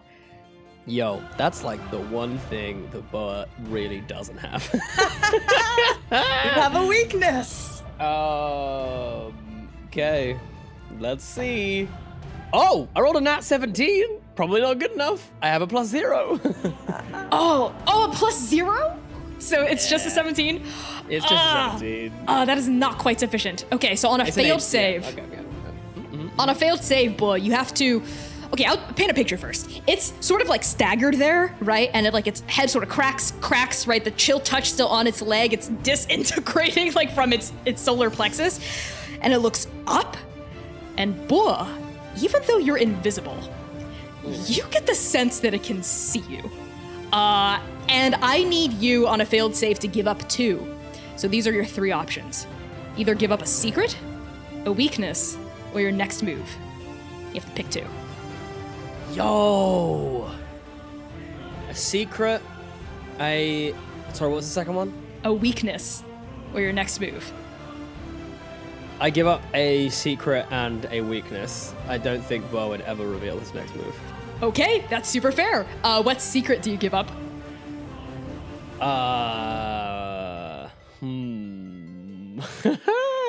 What secret does Bo give up? Bo gives up, is still, I think, wanted to and is still considering hunting down and killing the Paragon that he met on the road and helped through the Dream Shield. Like, he is so conflicted by that whole experience and still thinks they are not worthy and has been contemplating for some time whether or not that would be the right route to prove his worthiness. So, Oka? Yeah. Okay, what's the weakness you give up? I mean, they found my weakness, intelligence. I mean, if not that, I guess pride. Yeah, he would rather die than like shame himself or his family. I think that's probably a weakness. That feels like something could be used against him. Okay, as these 2 things are plucked and drawn, like you can see them, like these 2 specific things that you hold on to, like come out of you. And both Bamba and Adaria see like the darkness in this chasm swirl and form a face, like an illusion, right? That's drawn out of Bo Tian's body. We see the face of a drow-like Aasimar that both Bamba, you, and Adaria recognize. This person has sort of like slate gray skins, freckles, and scars up the wazoo. Like this kind of short black hair with like a widow's peak, right? And these like 2 bright blue eyes with double pupils in each eye. And these like kind of like circular eyebrows on top and a kind of like grouchy demeanor. Adaria, you recognize this as Oka, one of the PCs that you met at the hot springs. And Bamba, you also recognize Oka from the freaking crab racing thing that you did on the beach. Oka's drawn out of Bo Tian, as well as, I think, how does pride take form, as it's like pulled out of you? I think it's like a family snapshot. Like, it's like him and his family sort of stood wearing their like full regalia, probably stood, honestly, he's probably like sat like or in the throne room, like, probably like he seeing himself as like the rightful descendants of rulers. So that's probably what it looks like. Yeah, Baba and Adaria, both of you see this shudder into existence.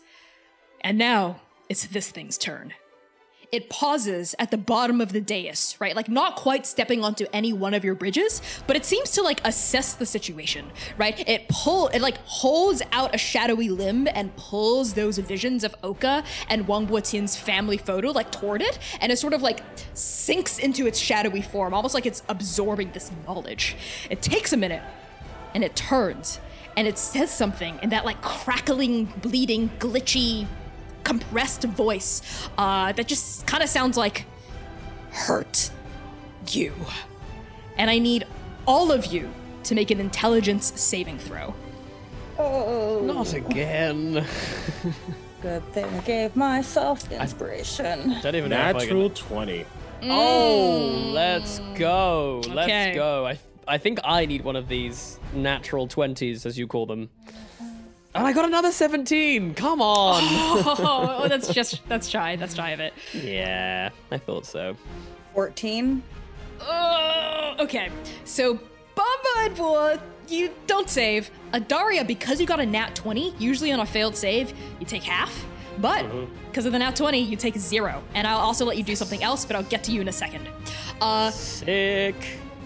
Buotian and Bamba, the two of you watch this thing as it flings its limbs outward, and like a wave of what just feels like destructive psionic mental power just emanates outward from it, sweeping forward in an arc. And Adaria, you get hit with this too, but I mean, you're a spellcaster through and through. You know how to deal with shit like this. We'll get to you in a sec. So Bamba and Boa, I need the two of you to take... Okay, I will also just roll for this online because it's faster. That means there's a lot of Right. dice. That's scary. 63 points of psychic damage. Yo! Good morning! Oh my How y'all doing? days. How y'all doing? I'm pretty good. Okay. Bamba? Bamba does not look so good. Does that bring you to We're 0? looking a little low on bees. No, we are Okay. close. We're close. Scared to disclose. Okay, yeah. So the two of you, it's just raw, unadulterated pain searing through your nerves, like ice picks, just like piercing themselves like into your nervous system and your brain, like hitting the exact places that will like bring you to your knees. Like this person's attack, this creature's like wave of psychic energy seems to be specifically targeted to like make you buckle, right? Like it's almost like a medical kind of precision, right? Like they understand how both of you tick very well.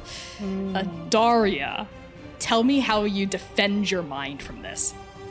I think, as we kind of discussed, she has been so ingrained, and especially knowing that magic's failing and people are losing power, and the fact that she hasn't yet, which is also scary for her, learning how to protect herself from any magical intrusion or any type of jaunt, especially from the weave. Because she's assuming that something's hitting, or like something not attacking them, but there's something that is causing them to just lose it all, which is how she started connecting more to the rawness of the weave versus what it can become. Because as we all know, the weave is a weave, and then it fractures into like the divine arcane, stuff like that. Going into that base, having such a connection to that base is also protecting her from whatever this thing is doing, because it can't break that. It can't break what created all. Yeah, you just form like an intellect fortress almost. Boom, like a wall just goes up in your mind and you brace against it. It can't like pierce your weaknesses like the same way it was able to sink its teeth into Bamba and Boa. You are unreadable here, right? And because of the nat 20, if you want to, you can make an insight check. Okay, let's do it. 22. Okay. You hear its voice. It's talking. You realize, actually, it's been talking this entire time. Its words just haven't been legible as words because it's like just static fuzz. It's like trying to communicate something to the three of you in a more and more urgent and volatile way. Like as the fight goes on, it seems to get more desperate even with your 22 insight check. And you hear the words, Kurt, don't, Kurt, letter, time, borrowed time. Don't hurt, letter, borrowed time. Yes, those are the like legible phrases you can point out. Yeah, exactly. I will let you sit with that for a minute as you like think about it, because this thing has another action. So it is going to turn to face you, Adaria. It seems to realize you're the only one that saved against like this like intelligence saving throw, and you see it like bring its arms in. It seems to think, right? It like jitters, it like pauses for half a second. It seems to like cock its head and consider you for a minute, and then it sort of like throws out its arm, and I need you to make a con save. A con save? I actually don't like that. It seems to be like targeting each of your particular weaknesses, actually, as the fight goes on. Yeah, okay, so on a failed save, you're gonna have to choose 2. So you're either gonna take a considerable amount of damage, I'm not gonna lie, it's gonna sting, lose a magical item forever, or answer a really hard question. She will take damage. Okay. And she will answer a hard question. Okay. Magic is finite. Magic is valuable. She's not giving up a magic item. It can be healing self. Okay. Then the hard question that you're gonna have to answer as psychic pain. I think this kind of blast was different from the other one. This one triggered a con save, not an int save. So it's actually like a physical force wave sweeps out instead of a mental attack, because it seems to know that you're weak physically. So like a massive wave of like invisible force, bam, punches into you, and I think, like blows some of like the like wind out of your lungs. And I need you to answer what terrible visions rack your mind. Failure. Because this has been almost her life's work, trying to fix what has happened, knowing that all of her work and even her siblings' work could be for naught. She has never needed to protect Agwun. Agwun has never needed to protect Adaria. They have always been very capable on their own. So even like, Agwun not being here, it's not a big, oh my God, who am I without my twin? Because she knows who she is. But if they don't do this together, she'll feel like she also failed them. So you see visions of Agwun in their starry form, but the constellations are plucked out as magic is leaving for good, and almost like the Sistine Chapel of the two fingers touching, attempting to connect with their twin, but they can't physically get there, like stuck in this picturesque moment, nothing able to actually permeate. Knowing that not that all this can be for nothing, but that she can't, because there's the story of heroes, the story of people who do the impossible. And while she has always been a logical person, she's always been someone who takes fact, even with the metaphysical, it shouldn't be factual, but turning it into a fact. She's always been able to have a hold on that. But even with all that being said, that potential of the impossible happening, and knowing that she can do it, if she doesn't do it, it's just going to be devastating. So it's just a lot of raw, unadulterated sadness and being overwhelmed, and over the burden is too much. So that's really what you're getting. You're getting these moments of just pressure, surface pressure. Yeah. You hold so much on your shoulders, Adaria, and that bam, blast of force energy just sort of knocks all of that shit loose from where you've I think settled it in your soul, and poof, it comes up, flashing, right, like little stars blitzing across your consciousness as you take 73 points of force damage, straight to the gut. Nope, okay, that knocks me out. Adaria, as I think your body starts to crumble, right, as you take a knee, right, on this platform, you actually feel, you don't go to 0, you don't get unconscious. You actually just drop to 1. because this thing, as it like finishes like doing its attack, like lowers its hand back up, and I think you realize what's going on here. It specifically did a non-lethal attack against you. Like it wasn't trying to even knock you out. It specifically got you just to 1. Like it knew the exact amount of damage to hit you with to just relent just before you pass out, right? And it like raises a fist and like stops doing what it's doing. And at the end of its turn, Bamba, the statue behind you, Yudabathi, you feel something crackle to life. And you see little sparks of red lightning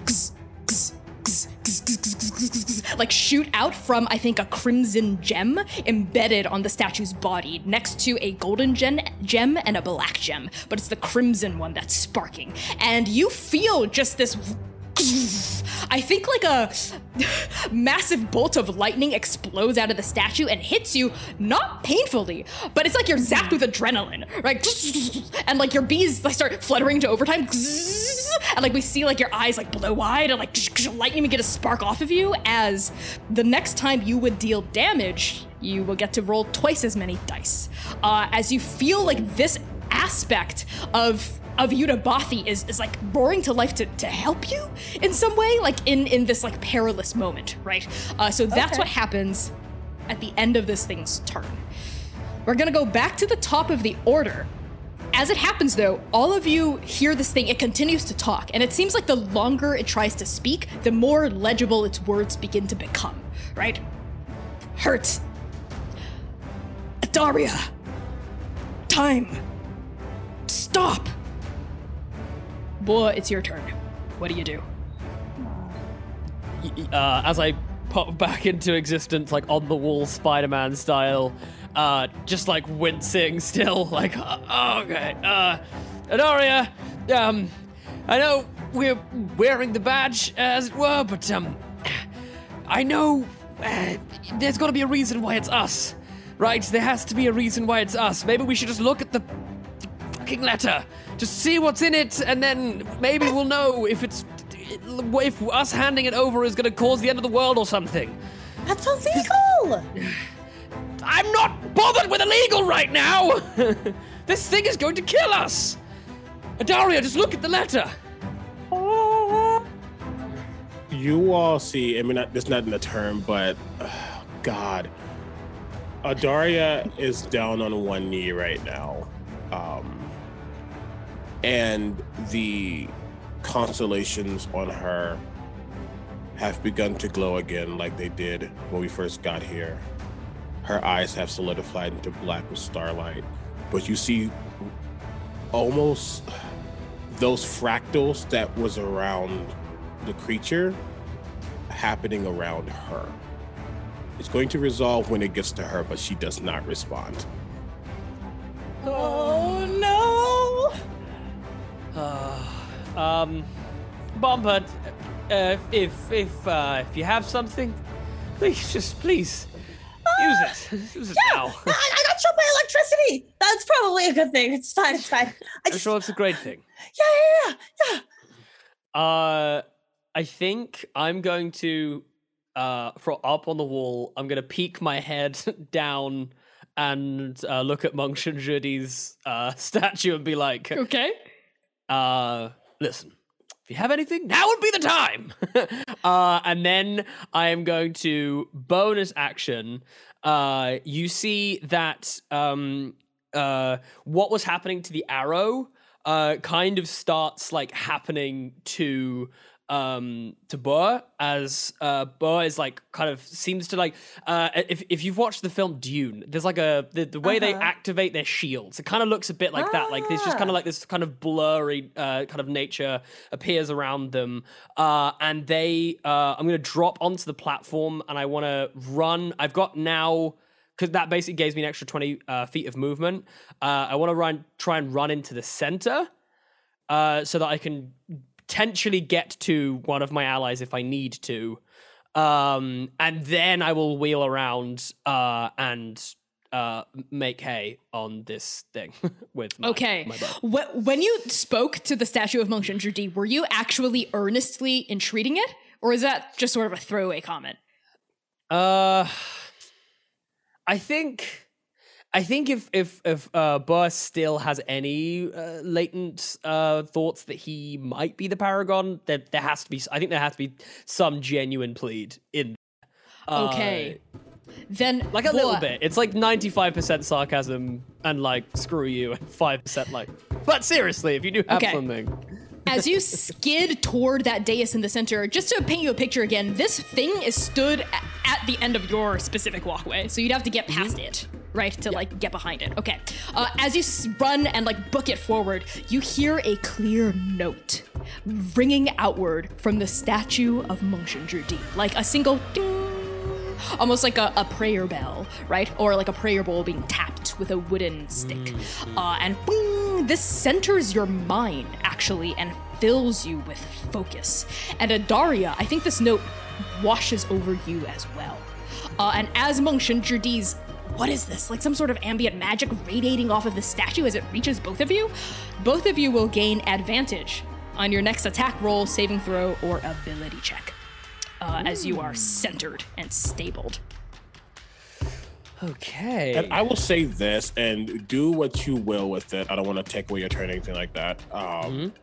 When you plead it out, Adaria's, though you pupilless, you can tell that she did make eye contact. And it was almost you could tell that something's taking over that she doesn't have control over. However, hold on. Okay. I will, I think what I will do, I think my bow is drawn, and I think the string kind of vibrates with the notes. And I think he notches, like Legolas style, is going to notch 2 arrows, and then hold it. And you can see that the kind of like the bowstring is still quivering with the note as it's ringing out. And I look to Adaria and say, "It's on you," and then I'll hold my action to fire, allowing Adaria to basically like complete whatever they plan to do. And as soon as I either basically I'm waiting for like some sort of command or something like bad to happen. If they make any kind of moves towards either of my allies or towards me, I'm firing as well. Okay, That's also sounds good. triggering. So, are you like sliding past them to get onto the dais with your movement, or are you? Okay, so they would be able to take an opportunity attack against you normally, but with my shimmering, I like kind of blink into the like dream plane for a second as I run past them because what I cast on myself basically doesn't allow me to get opportunity. Be targeted by. Okay, cool. Sounds good. Yeah. So you blink and hit me. Yeah. Awesome. Yeah. You appear on the dais, and it sort of like almost turns to like mark where you've gone, right? Like tracking you throughout this. So, Bull, you're gonna hold your action, which means we go next to Bomba. Bomba is nervously doing that little tippy-tap dance they do when they're trying to make a decision. And they kind of pat around on their body and they pull out this rod. This is a Rod of Resurrection, which also has charges for healing. And they kind of like look it up and down, like, okay, I know what side up this is. And then they look back at the three-headed statue like, oh no, but should I attack? I have the power to attack. Oh, but I should heal.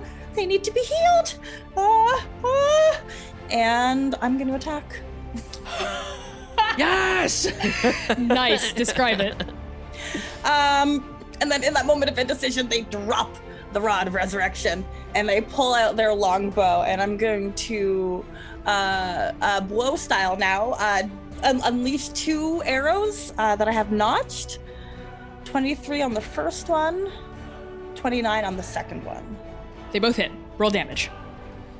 12 and 14. And then bonus Zephyr, which is just like I move like the wind until my this is just to deal an extra 1d8. It's going to materialize like my bees just zooming in to attack with their little stingers for 5 damage, but then my bees also get to do 1d8 damage. They do their darndest. 4. And then what did I get to add? I get to roll. You got to roll double dice the next time you would deal damage. So pick whichever one of these damage pools and just roll dice again. Reminder when I get out of this, save all the bees. Save the bees! Save the Boa bees. becomes a They're conservationist. fantastic. It might happen, honestly. For an extra 11. So deadass, I'm gonna get a calculator because, I also math this. How is our enemy looking? So that was 65 points of damage total. Thank you. Yeah, as your arrows fly and pin it, I think on either shoulder, right? And bees swarm forward and start like stinging it and like swarming it like a little bit, like you see it stagger a little bit. That hole that Adaria had blasted through its solar plexus, right? Like the chill touched the necrotizing energy up one of its legs, like its head being splintered twice by Boa, and now like its body being peppered with arrows and bees by you. It's starting to show, right? It's starting to stagger a little bit, but it's still on its feet. All right, I'm gonna move a little ways away. Not that it's gonna help. And that's all. Okay. Nice. Then at the end of your turn, Bomba, Uh-huh. this thing is going to raise both of its arms, I think, as it's still sparking in and out of existence. And it's similar to the movement it made when it was like gonna unleash a shockwave. And boy, you've got the action held. It hasn't made an attack yet, but instead of attacking, it attempts to speak once more. Right? Each word starting to get a little bit more clear, like whatever it's doing or whatever it's attempting is trying to clarify lines of communication a bit more. And it just says, hurt, letter, time, don't hurt, borrowed, time, anyone, just want, please. We're not And- hurting. I don't know what borrowed time you're talking about. Can you write us a letter? Can't speak words, letter.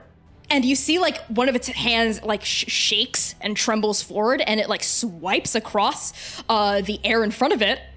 Boa, would you like to release your arrows as it does that?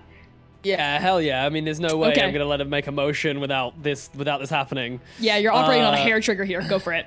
Yeah. Okay, that's 25 Okay, that to hit. hits. Okay, let me do. Do they get sneak attack? Yes. As you let go, knowing that Bomba attacked, and you can see that there's still just there is rawness, utter complete rawness around them. I feel like not mechanically, but if you were to get close, you would just get shunted back, potentially fall into the chasm. But they look at you, and some of that rawness almost slaps you. It's a natural 20. Oh. That's my last port. Oh my days. Okay. Okay. In which case, let me roll up some dice right here. Double dice. I want y'all to know I sent this to Connie like weeks ago when I was rolling for my port, and I lowered a 1, a 2, and a 20. Oh my god. Yep. Wow. I was like, using this. That is incredible. That is incredible. Let me just make sure. Plus that. Oh man. Yep. This is gonna suck for them. It's gonna suck real hard. Oh, don't worry, it's gonna get worse. That is 75 points of damage. Let go. Let go. All right, 75. Okay. Can I make my second attack now? Yes, you can. 23. Okay, yeah, that hits. Whew. That's scary. Right. Yeah, that was a nervy moment. And then plus another 48. Okay. And then your third attack? You have a third attack, right? No, it's just those two. It's just Ah. those two. I'm not ambushing. They know that correct. I'm there. A progress check. Y'all have cumulatively dealt it 428 points of damage. Just so y'all are aware. Yo, that's like 2 rounds. Yeah. Let's tour this party. Let's just go around, do some damage. Yo. Yeah. The high level D&D does not fuck around. All right, Boa, Wow. where are you hitting it? Like in its back as it's turned to you? I think or? you said his eyes locked, like it turned and locked. I think I literally lined both arrows up, and I'm like, whoof, and I go as close to where I think its eyes are as possible. Because it doesn't Like, have any that's what I'm features. aiming It's for. just like a shadow. Yeah, exactly. Right? But I'm like, Yep. I can Yep. feel like it looking at me, and I'm like, that's exactly what I'm aiming for. Yes. And I think as I loose these arrows, I like there is like a truly a sense of like unraveling happening. I think like Boa was not prepared for those things to be taken from him, and Boa is like, I don't care who you are or what you need. You have taken things from me and my allies that do not belong to you. If you wanted our friendship, you could have asked. This is too much. And I think I'm going to turn around to the other two and say, I don't care if the right thing to do is to give this thing the letter. We are in charge now. Yeah, we have the badges. We're in charge now. We have the badges. Do you know what? Give me a badge, Bomber, now! Yeah. Quickly. Throw it at you. I slap it on my chest, definitely like prick myself. Ow! I'll take a point of damage for that. It's just the point being way too hyped Take to one stab. piercing damage. Yeah. Okay, that wasn't. Ow, that didn't work too well. Gotta be careful. Yeah, no, looks great. Why are they Okay. rusty? Jeez. Wonderful. Then I think you interrupt this thing as it's trying to like weave some sort of. It wasn't casting a spell or trying to do damage. It was trying to weave like a written message as Bomba's request in the air. And like the sentence that came out before you interrupted it was, "I don't want to hurt an A," and then that was when you like shot it in its face, right? But you did. Okay. And you done messed up. You played yourself. So that's the end of Bomba's turn. Now we're gonna go to Adaria's turn. Yeah. As all of this is happening, she has been very quiet as these ripples and shifts, glitching has been forming around her. And she almost begins to levitate off the ground with her one hit point.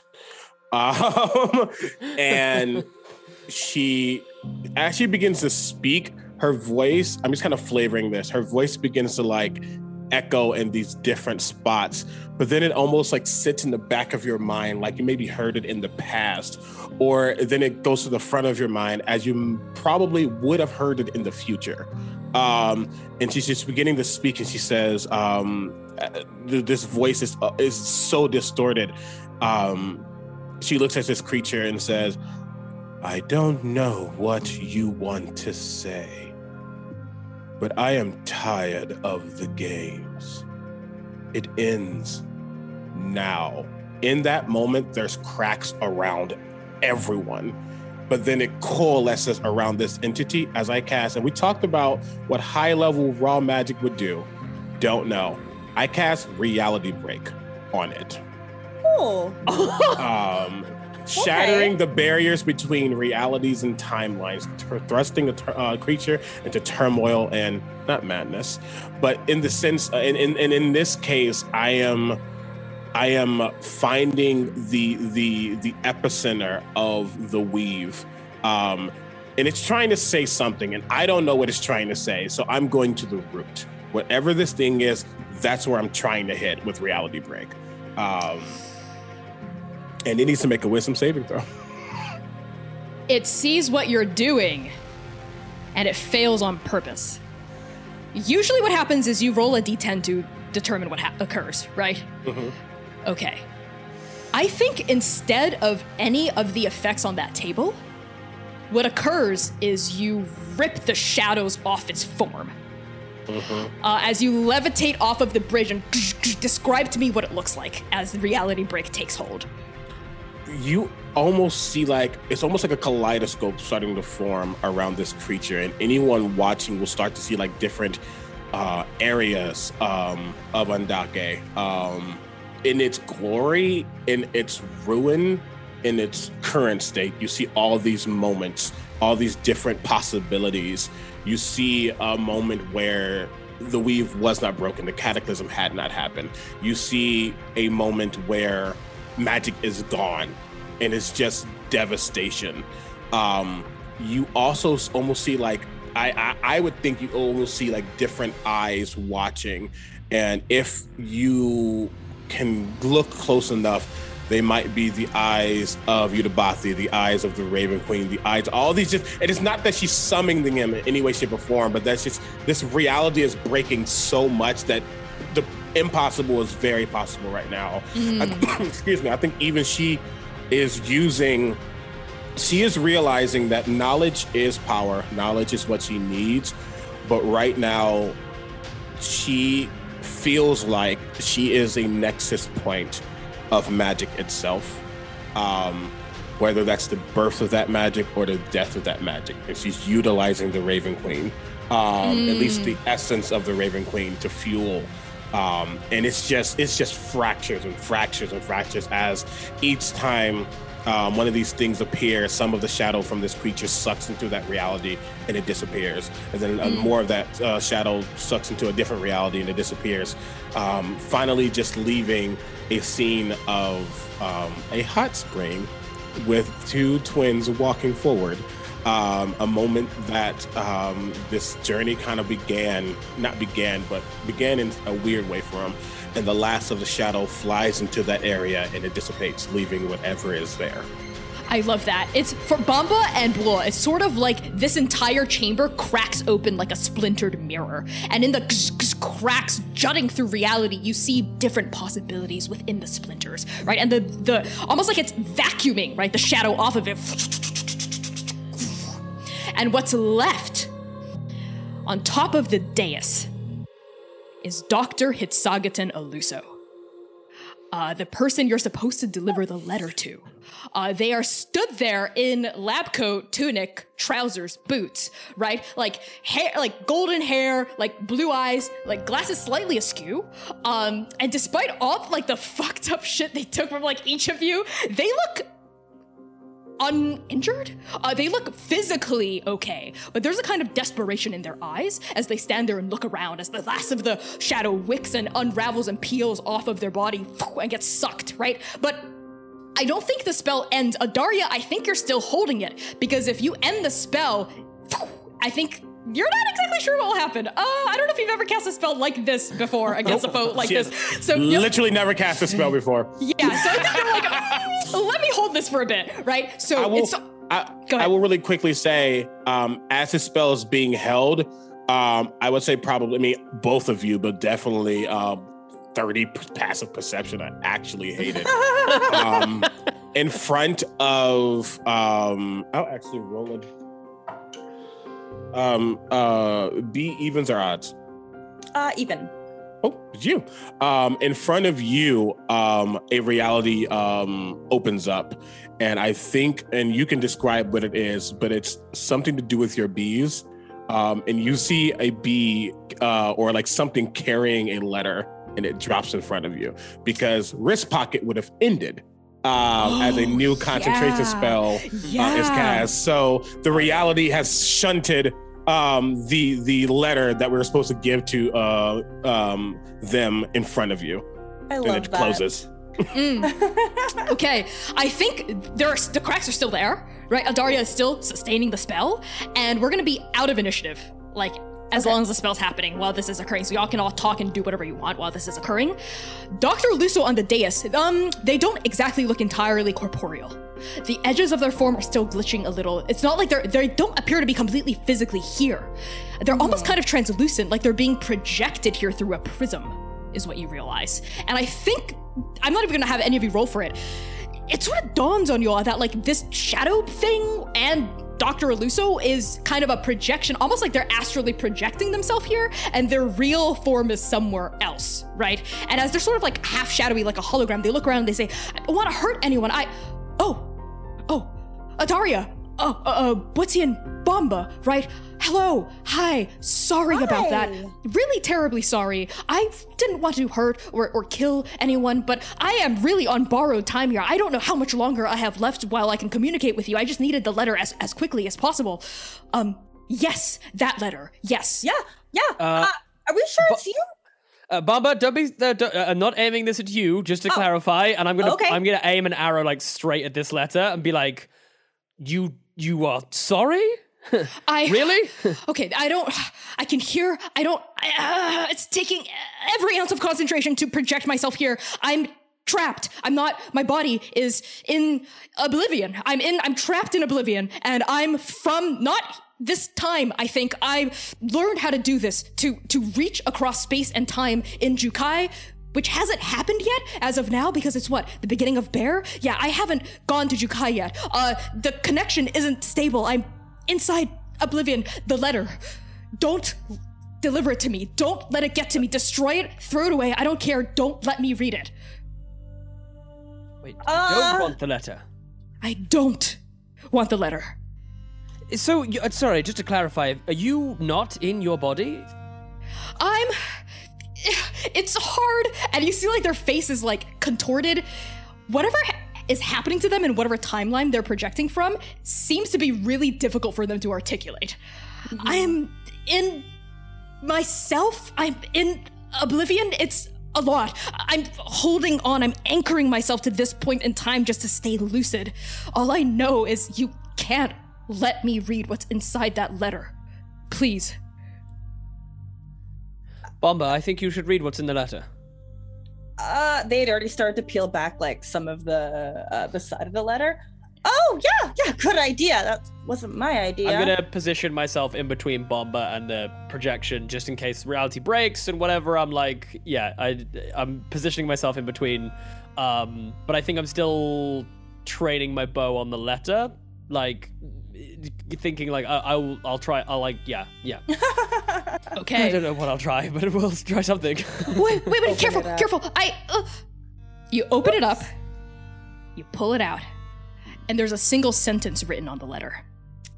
Oh, and the sentence reads, "When all hope is lost, break your glasses." That's it. That's it. No spell triggers, no effect occurs, reality doesn't shatter and reseal itself. That's all it says. It won't make any sense if you're not me.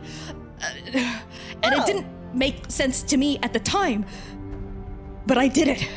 What happens if you read this letter? What will happen? I'll do it, because there will be a point in time that hasn't happened yet, where all hope is lost, and I try to fix it. I try to fix everything, Boitian. Oka, you remember them, right? I couldn't let them... They were going to die. They were going to get hurt, or worse, and I couldn't. So I did it, and now I'm trapped in oblivion. I don't exactly remember how I got here. I just know that I can't do it. But I know myself. I'm too trusting. I would. I'm gonna roll an insight check here, DM, if I may. All of you. I'm concerned. as to whether we I should believe just be... them completely. So that doesn't surprise me, Bomba, honestly. Those of you who want to can roll insight. I'm too focused. You see that she's just holding this position.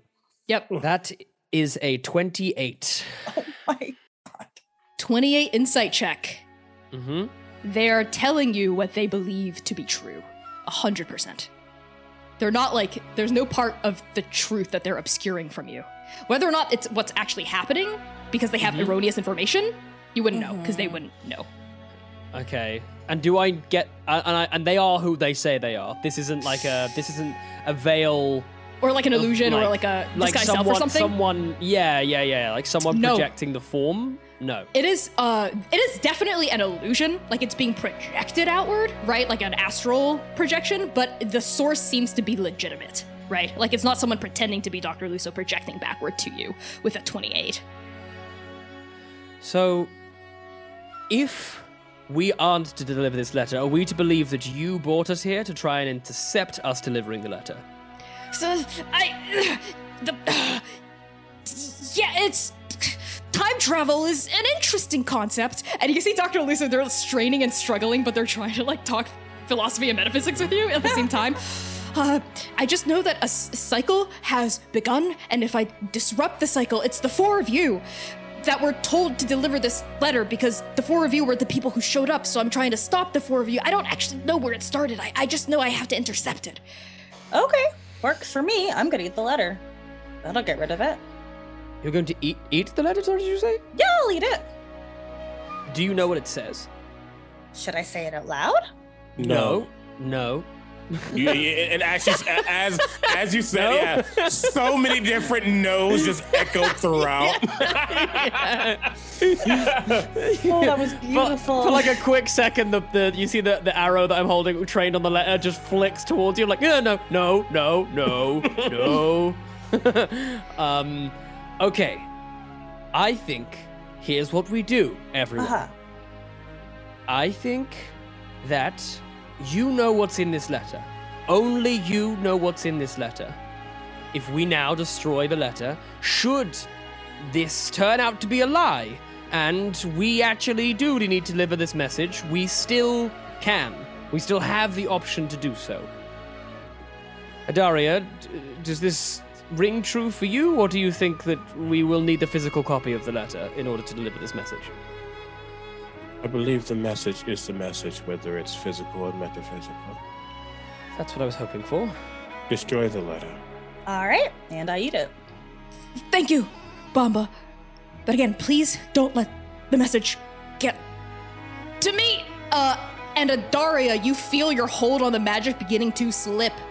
So you can either just dismiss it, I think, as a free action, or you can try to hold on to it.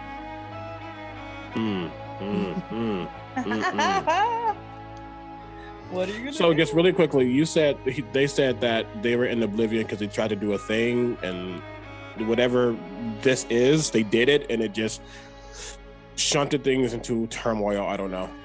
Whatever glass they broke seemed to. Yeah, it seems like continue they're this- in the future though, and they have sent Yes. it back. Yeah. They're projecting back. They're reaching through the past from a future where they read the letter and bad shit happened. So they're trying to reach through time to stop it Gotcha. from reaching them in the first place. Before you go, will the Paragons and the Keepers attempt to get this letter from us if they know it exists? No. I didn't tell anyone about it. And if I receive it, then I won't. Who sent this letter? Who I wants this message delivered? don't know. I honestly have no idea. Reality is a fickle thing. I have a feeling. Can I really quick? Nope, I'm so what? sorry. Whoa. Can I roll to see if this tastes like anything that would be an identifier for who sent the letter? I actually love that. Yes, you can. Make a investigation check with taste? Yeah, with taste. Hey, this is my best roll of the night. 22. Hell yeah. I failed all of my rolls tonight, it's like 2. You came through and it matters. The taste test. It tastes like wood smoke and green tea. Whoa.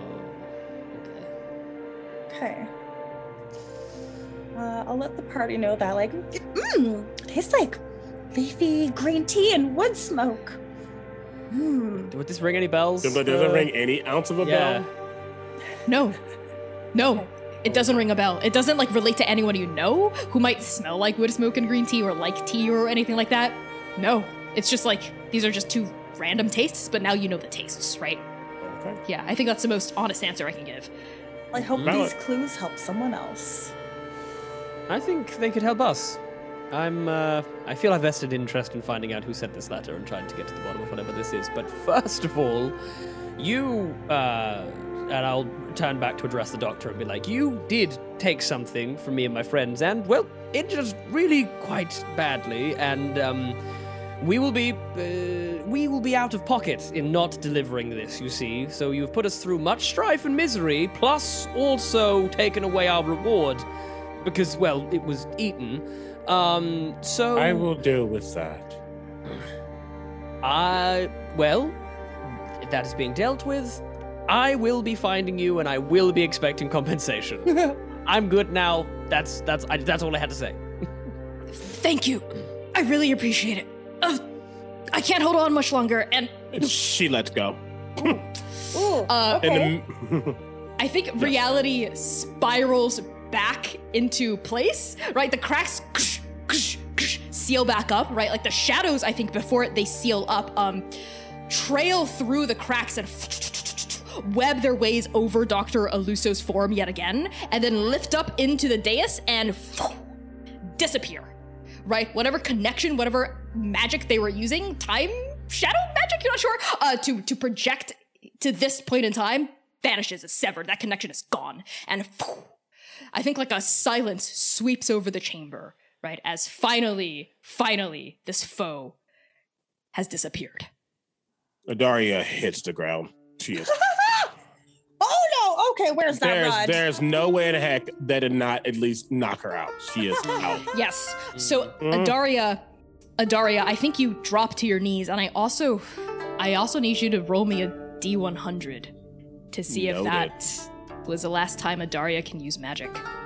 God. Whoa. I'm leaping over, like bridge to bridge, with that rod of resurrection. 62. We'll resolve that in a minute. Before we get there, Bomba, go ahead. Leap across all the bridges necessary to get to Adaria, and then with like a little skid on the length of bridge that they have with that rod, they're just gonna like, come back to life, and they kind of like slap you a little bit on the belly with the rod. Like, oh, I don't think that's how it works, but it'll give you 70 health. It's a good magic item. Be strong. You'll take that one. Yeah, she. Are you okay? That was some really scary magic. Also really cool. Yeah, you impressive. Seriously. Adaria, you feel drained. You feel like an hourglass with a crack in it, and the sand is leaching out of you. You feel exhausted, spiritually, magically. The weave withering out of your spirit. Is there any way that I can like feel this in any way? Because I'm connected. Like, you know, I have connection to the weave. I have some magic, though nowhere near on the same level. Is it like, can I sense this happening? See this happening in any way? Yeah, you know what? Yes, both Bamba and Boatin, because you are innately attuned to the weave, you can sort of see, you almost like imagine like these strings of the weave around Adaria beginning to fade. Right? Like she used to be like a beautiful part of this tapestry of magic that's being cut out, right? Like she's losing her access to it almost. It's like starting to fizzle off of her body. Hasn't happened completely yet. I think she can feel what's happening, and she's so exhausted. And I don't know how this will resolve, but it's wordless. She feels that disconnect starting to happen, and this has been her life. And this one moment, a moment that to her originally seemed just like a piece of a fork in the journey that she needs to take to get to where she needs to go. So for it to almost be lost in this one moment, she can't handle that. And you see her look back at the statue of the Raven Queen. And she begins to speak in Celestial.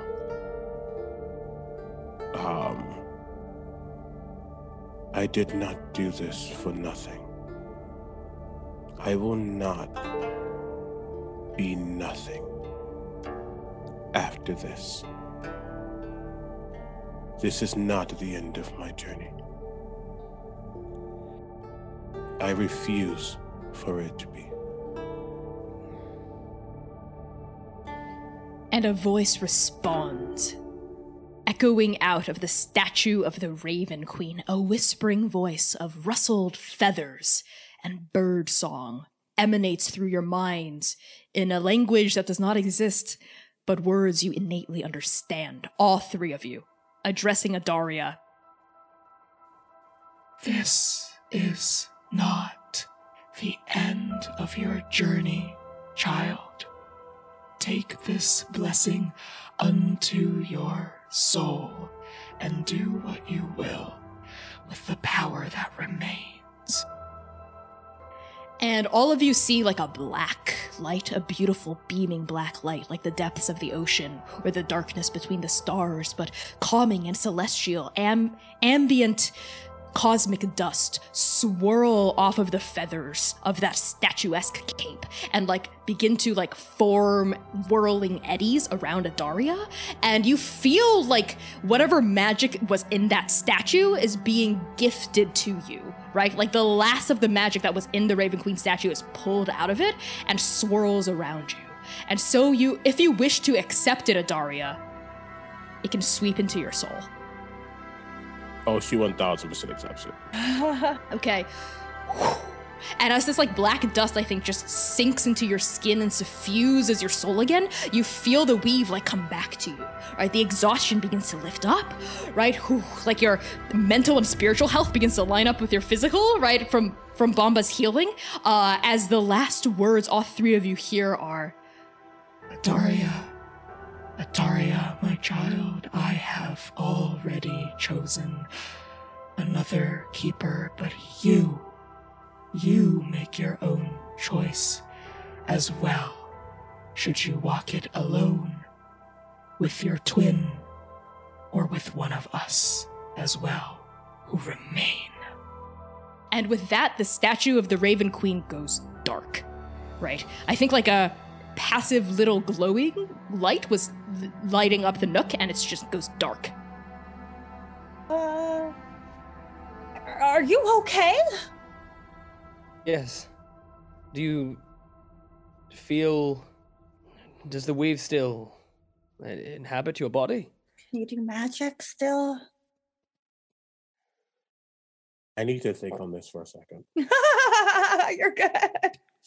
Why don't we give her a second? I think she's going through having a moment. Bamba, why don't we head over here? We can just have a little debrief.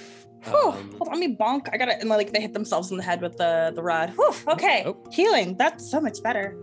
How are you for healing? That was healing for you. Okay, good. Yes. Worried that you were just assaulting yourself. No, that's good. No, okay. what? Not never. Nope. Okay. Good. So like, what do you think of a career as a courier? These badges feel pretty cool.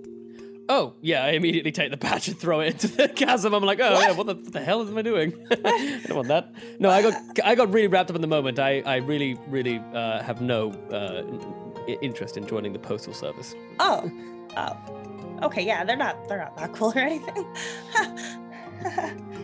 But you can enjoy if that's what you wish. I mean, I kind of want to hang out with the frog guy. He's pretty cool. Yeah. Did you hear the way he says honorable and prophecy? Yeah. They are the coolest. Yeah, it was good. It was good. So plans for after this? I'm more thinking plans to still get out. I was sort of hoping that once that entity disappeared, we'd get like zapped back to, wherever we were going to. The cottage. Yeah, there were chickens that I wanted to visit, but now there's not really a big point because we have that big secret that we can't really share. I might go and kill the chickens, honestly. Could you leave like a couple so they could? Well, we'll see. I mean, some retribution is, I think, deserved. I was racked with a lot of pain, and I don't like people being inside my mind. It's a real no-no for me. The whole, what about tearing off the roof of the house? That way, it constant and lots of damage that needs to be repaired. It's just like the long con a little bit, I just don't know if I have that capability, honestly. I think maybe Adaria does, but and then we both look over at her. Yeah. Yeah, hey. Adaria finally comes to. Still stoic and quiet, but I think the first thing you notice is as you look at her skin has paled ever so little. She still has dark, like that nice chocolate skin, but there is a leaching of color ever so often, like just a little bit, and you see that her cheeks have gone extremely gaunt. Not extremely, but there is like she's always had nice cheekbones, but they are like sucked in now. And she kind of sits on that for a moment. I am fine. Adaria, I know I'm not a goon or even your friend. We've known each other for a very short period of time. But you possess an immense gift, immense power, and you should be here, proud of what you are able to accomplish. I must say I'm somewhat jealous of your talents. But whatever is happening for you, I think you're clearly on the right path. You're where you're meant to be. You can see that she is like, she's here, but she's like kind of, she's not looking elsewhere, but her mind is elsewhere. And she just like instinctively tosses her hand as she casts prestidigitation just to see if the weave is still there and seeing it manifest. There is more to all of our journeys. And I believe we need to know what's next. Yes, answers would be good, for sure. And I think as all of you like cast your gazes around this cavern, you notice that most of the statues have gone dark, right? Like the Raven Queens, like their magic is gone, they're spoken for. But Bamba, your eye is drawn to Yunabathi's statue, which is still lit up. And Wang Botian, you notice Mengshen Zhidi's statue is also still lit, thrumming with energy. I have an intense desire to go touch that statue. Just a little boop. Love and that. let's go see what happens. Okay. And, yeah. Bamba, you clop over to Yunabathi's statue, right? Which the 3 gems are now ambiently glowing. The red gem, the black gem, and the gold gem just thrumming off their 3-tiered chest. You reach out. As you touch, like that statue's body, you feel, I think, a voice reverberate around just your mind. No one else's. No one else hears this. Just you, Bamba. A powerful, thrumming, triple-layered voice. Like 3 people are speaking at once, but in perfect harmony with each other, right? That just goes, Bamba! Bamba, Bamba, Bamba! What you did with my power! Wow! That was just remarkable! I hear Galtanger's shopping around for keepers now. What do you say, kid? Wanna be one of mine? Does it come with a badge? Sure does. Better than a badge. Lightning. We're in. and as you like accept this offer to become keeper of Yunabathi, like red lightning explodes off of the statue, as does like golden pillars of light and this like black wave of energy. All 3 colors meld into you, and you feel your body suffused with like immense magic as this connection forms between yourself and Yunabathi. And this whatever shard, spirit, specter of Yunabathi, the last thing they say to you before that statue also goes dark, right for now, is, "Find me in the sacred places, or by my paragon. We'll talk later."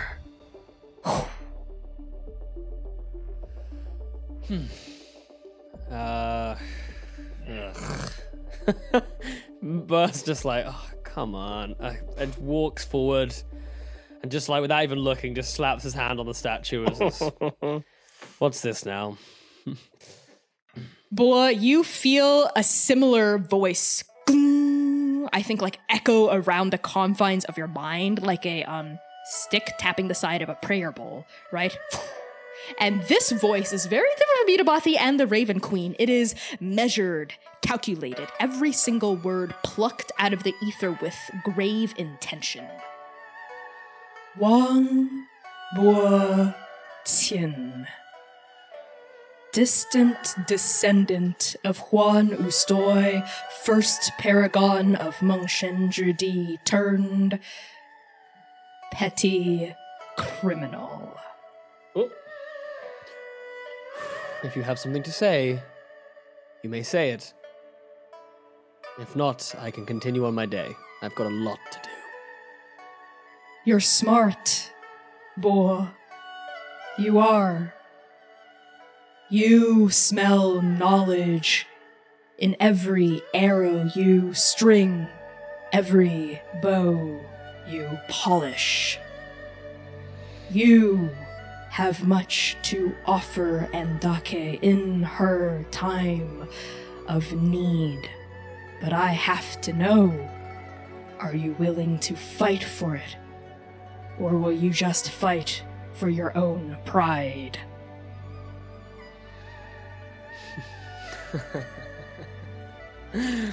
Ah, man. Hold on. Okay, cool.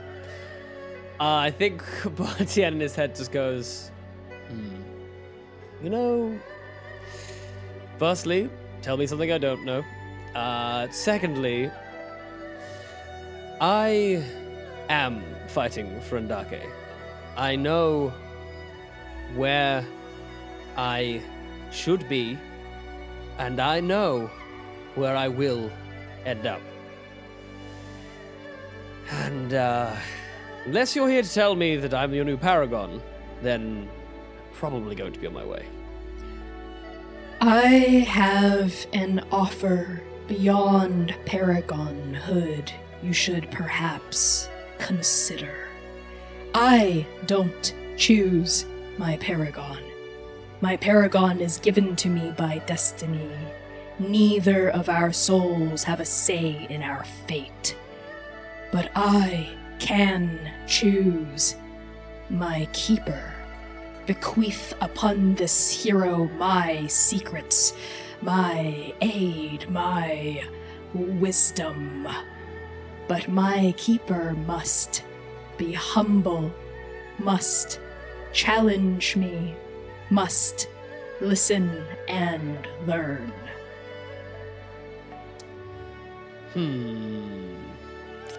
Don't know.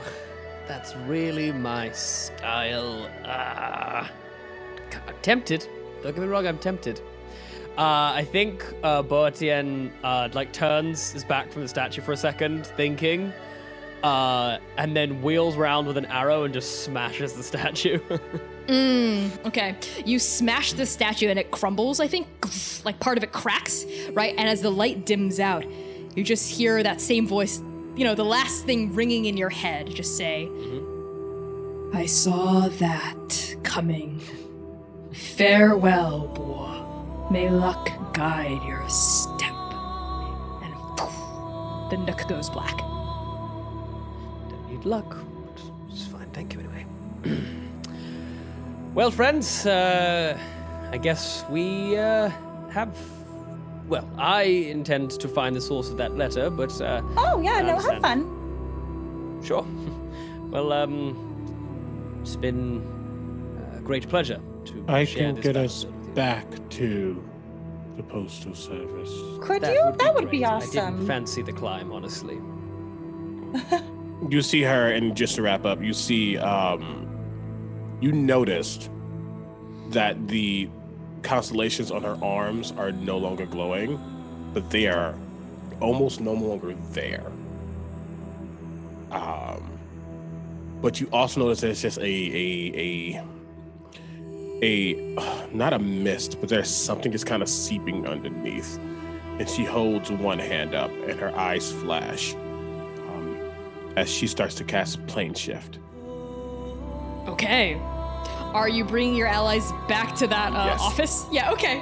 Yeah, there's sort of like almost like a whirling, vacuuming, intense pressure, like this sensation that bears down on all of you. You see the chamber sort of swirl, and just almost like a snap of your fingers, you're back in that office. filled with fog, right? That weird beetle desk, that like chair with 10 legs on it. Like the chamber's no longer here. I think like maybe you have to blink your eyes a bit to adjust to like this new brightness, like from the floating globules of light all around you. And Director Jur is behind on the beetle desk, like writing on a piece of paper. Wait, 22,900. Whoa! Hello. Hello, Director. We did something that my teammates will explain. I have a new job. So thank you for everything, and I'll see you later. Oh, goodbye, Bombo. You did it? Well, all right. So it's true. The letter's been delivered. I didn't see anything after you stepped through the portal. It just closed. It takes a lot to sustain a portal. Yeah, they'll explain it all. Just if you could say prophecy one more time. Prophecy? Yes. Bye. On Bomba, I think Bomba disappears in a zap of red lightning, just poof, poof, like coming out of the fog, just a pillar of crimson light, bam, and they're gone. Oh, wait, what? Maybe I should never say that word again. Maybe I just power-worded lightning with that. But anyway, Adaria, Boyton, I hope Agun's okay. How did the mission go? Were you able to deliver the letter successfully? I'm a side-eye Adaria and be like, We did what needed to be done. We shall Correct. now collect what we have been promised. I'm gonna ask for either performance, persuasion, or deception check from the two of you. okay. Oh, this is persuasion now. No, I'm Okay. gonna go straight deception. Okay. And I'll layer on a little spice. Oh my! I'm rolling well tonight. Okay. So that is a total of 24. 24. And I think I say I think Boa says yes, and the price paid on our part was much greater than previously outlaid. For many reasons, we have sworn a vow of silence in order to not tell you, or anyone in fact, what happened. For if we did, we could be affecting, well, the fate of the yeah. entire world. 27. Yeah, Director Drew looks at both of you, like big bulbous black eyes blinking, like one and then the other and one and the other. I think I'm like, we would love to tell you, but as current employees no, of the don't tell Postal me. Service, No. we are sworn to silence. Yes, I understand. Yes, absolutely. Well, thank you so much for the service you've rendered the APS. You can turn in your badges now if you would like, or you can keep them as a souvenir, up to you entirely. I think Bomba left with the only two that we took. I'm very sorry. Oh, well, that's okay. We make plenty. Add collateral on. I make each one personally by hand. No mass production here. It's a work of love and labor.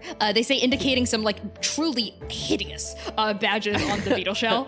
I just look at them and go, as the director, you really should be doing something more with your time than making badges. Like, you need to be running the postal service. What are you doing making badges? Truly a wild use of your time as director. Wait, stop it, Mom. I mean, don't tell anyone I said that. I don't have issues worry, with my son. mother. You know what? Don't worry about it. You know what? Fine, we're good. Yes, you will get your wishes granted. Take it up with Aisha at the reception desk. Say that Director Drew approved it, and thank you so much for the service you've rendered the APS. As long as we get what we were promised, and I get to where I need to go. Absolutely. We keep our promises here at the APS. Our word is as good as gold. I would hope so. Great. Well, it's time for my dinner break. The two of you can see yourselves out. The door is right there. And thank you again so much for the services you've rendered us. Thank you for... Nope, I haven't got anything. I'll see you later. I'll turn and leave. Goodbye, Wong, Boytin, and Adaria. Stop making badges. Look into employee healthcare and things like that. Like, stop messing around with badges, please. Yeah, I think like as you're like backtracking out of the office and Check like out calling, unions. yeah, you're like calling just like down the hallway, you know, like the two of you, right? Yeah. Like the door swings shut, right, on this office, as the two of you, I think, travel toward horizons known and unknown, armed with this new information, and I think a new perspective on divinity after the cataclysm. And I think we can end the session there. So everyone, thank you so much for tuning in to the Arc 5 Interlude. Oops, all guests featuring the very, very incredible talents of CB, Jasper William Cartwright, B Zelda, and of course, Gabe James Games. So I'd love to do a quick round of introductions here, starting with Omega. Yes, this has been great. My name is Omega Jones, also known as the Critical Bard. Yes, I have been Adaria, the no longer divination wizard, the undead warlock. Whoa! Yes, we love a hard pivot. And this has been a great time. And yeah, I can't wait to reveal more. So yeah, just follow me on all my socials. Again, that's Critical Bard across all of that. And yeah, thank you so much for having me. Shout out to Gabe for being the best twin ever, who's going to be so confused. That's me. Take it away, Jasper. Hey everyone, thanks so much for having me. It's such a pleasure to be here and to get to hang out with these incredible people, like truly wild and amazing people.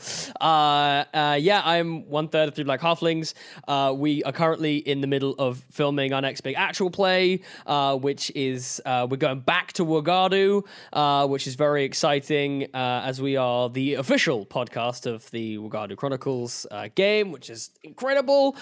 We've got some amazing people, some amazing guests in this campaign, and it's going to run for pretty much like the second half of this year. But you don't need to listen to the first season. You can jump straight in with this one. It's new characters, new stories, and should be an absolute blast. So why don't you go ahead and check that out if you want to, if you've liked listening to me play my very salty Wang Botian, who I think went through an existential crisis very, very quickly and might also be making some hard pivots in their life as well. So I don't think you're the only one who might be looking at some changes, Daria. But yeah, and just a huge, massive shout out to Connie. It's just honestly such a pleasure to play with them. So thank you very much, Connie, for letting me be a part of this. Thank you, Jasper. It's always such a pleasure to play with you and with CB, of course. I'm now going to pass along introductions over to B. As always, I have been your non-binary busy bee playing Bumba Bees. You can find me on Twitter as @B_Zelda. I am a podcaster, host of Anime Attaché, a TTRPG Twitch streamer. You'll have to follow me to figure out my schedule, a TTRPG writer, and the community manager for D&D Adventures League. And finally, I have been your GM and creative producer, Connie. My pronouns are they, he, and she. You can find me on the internet at @ByConnieChang, ByConniChang, namely TikTok, Twitter, Ko-Fi, and Itch. Podcast editing for this episode is by C. Thomas of Oka Hien fame. Toss them a follow on Twitter at PieSharpArt.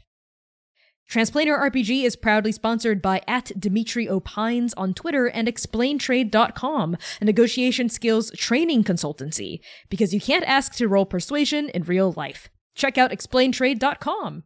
Please consider giving us a 5-star rating on Apple Podcasts. This helps so much with getting new listeners to find us. New podcast episodes drop every Tuesday. If you can't wait that long, tune into our live stream Saturdays at 7 p.m. US Central Time on Twitch at Transplanar RPG. Also, toss us a follow on Twitter, Tumblr, Instagram, and YouTube at Transplanar RPG. We also have a Patreon. Patrons get early access to episodes, character sheets, high-res art, and much, much more. And finally, a very special thank you to our Patreon paragons: Alex, Brooke Bright, Charles, Chiacres, Cora Eckert, Emma, Hat, Conding, Lex Slater, Purple Mouse, Riley, Scruffusus, and Target.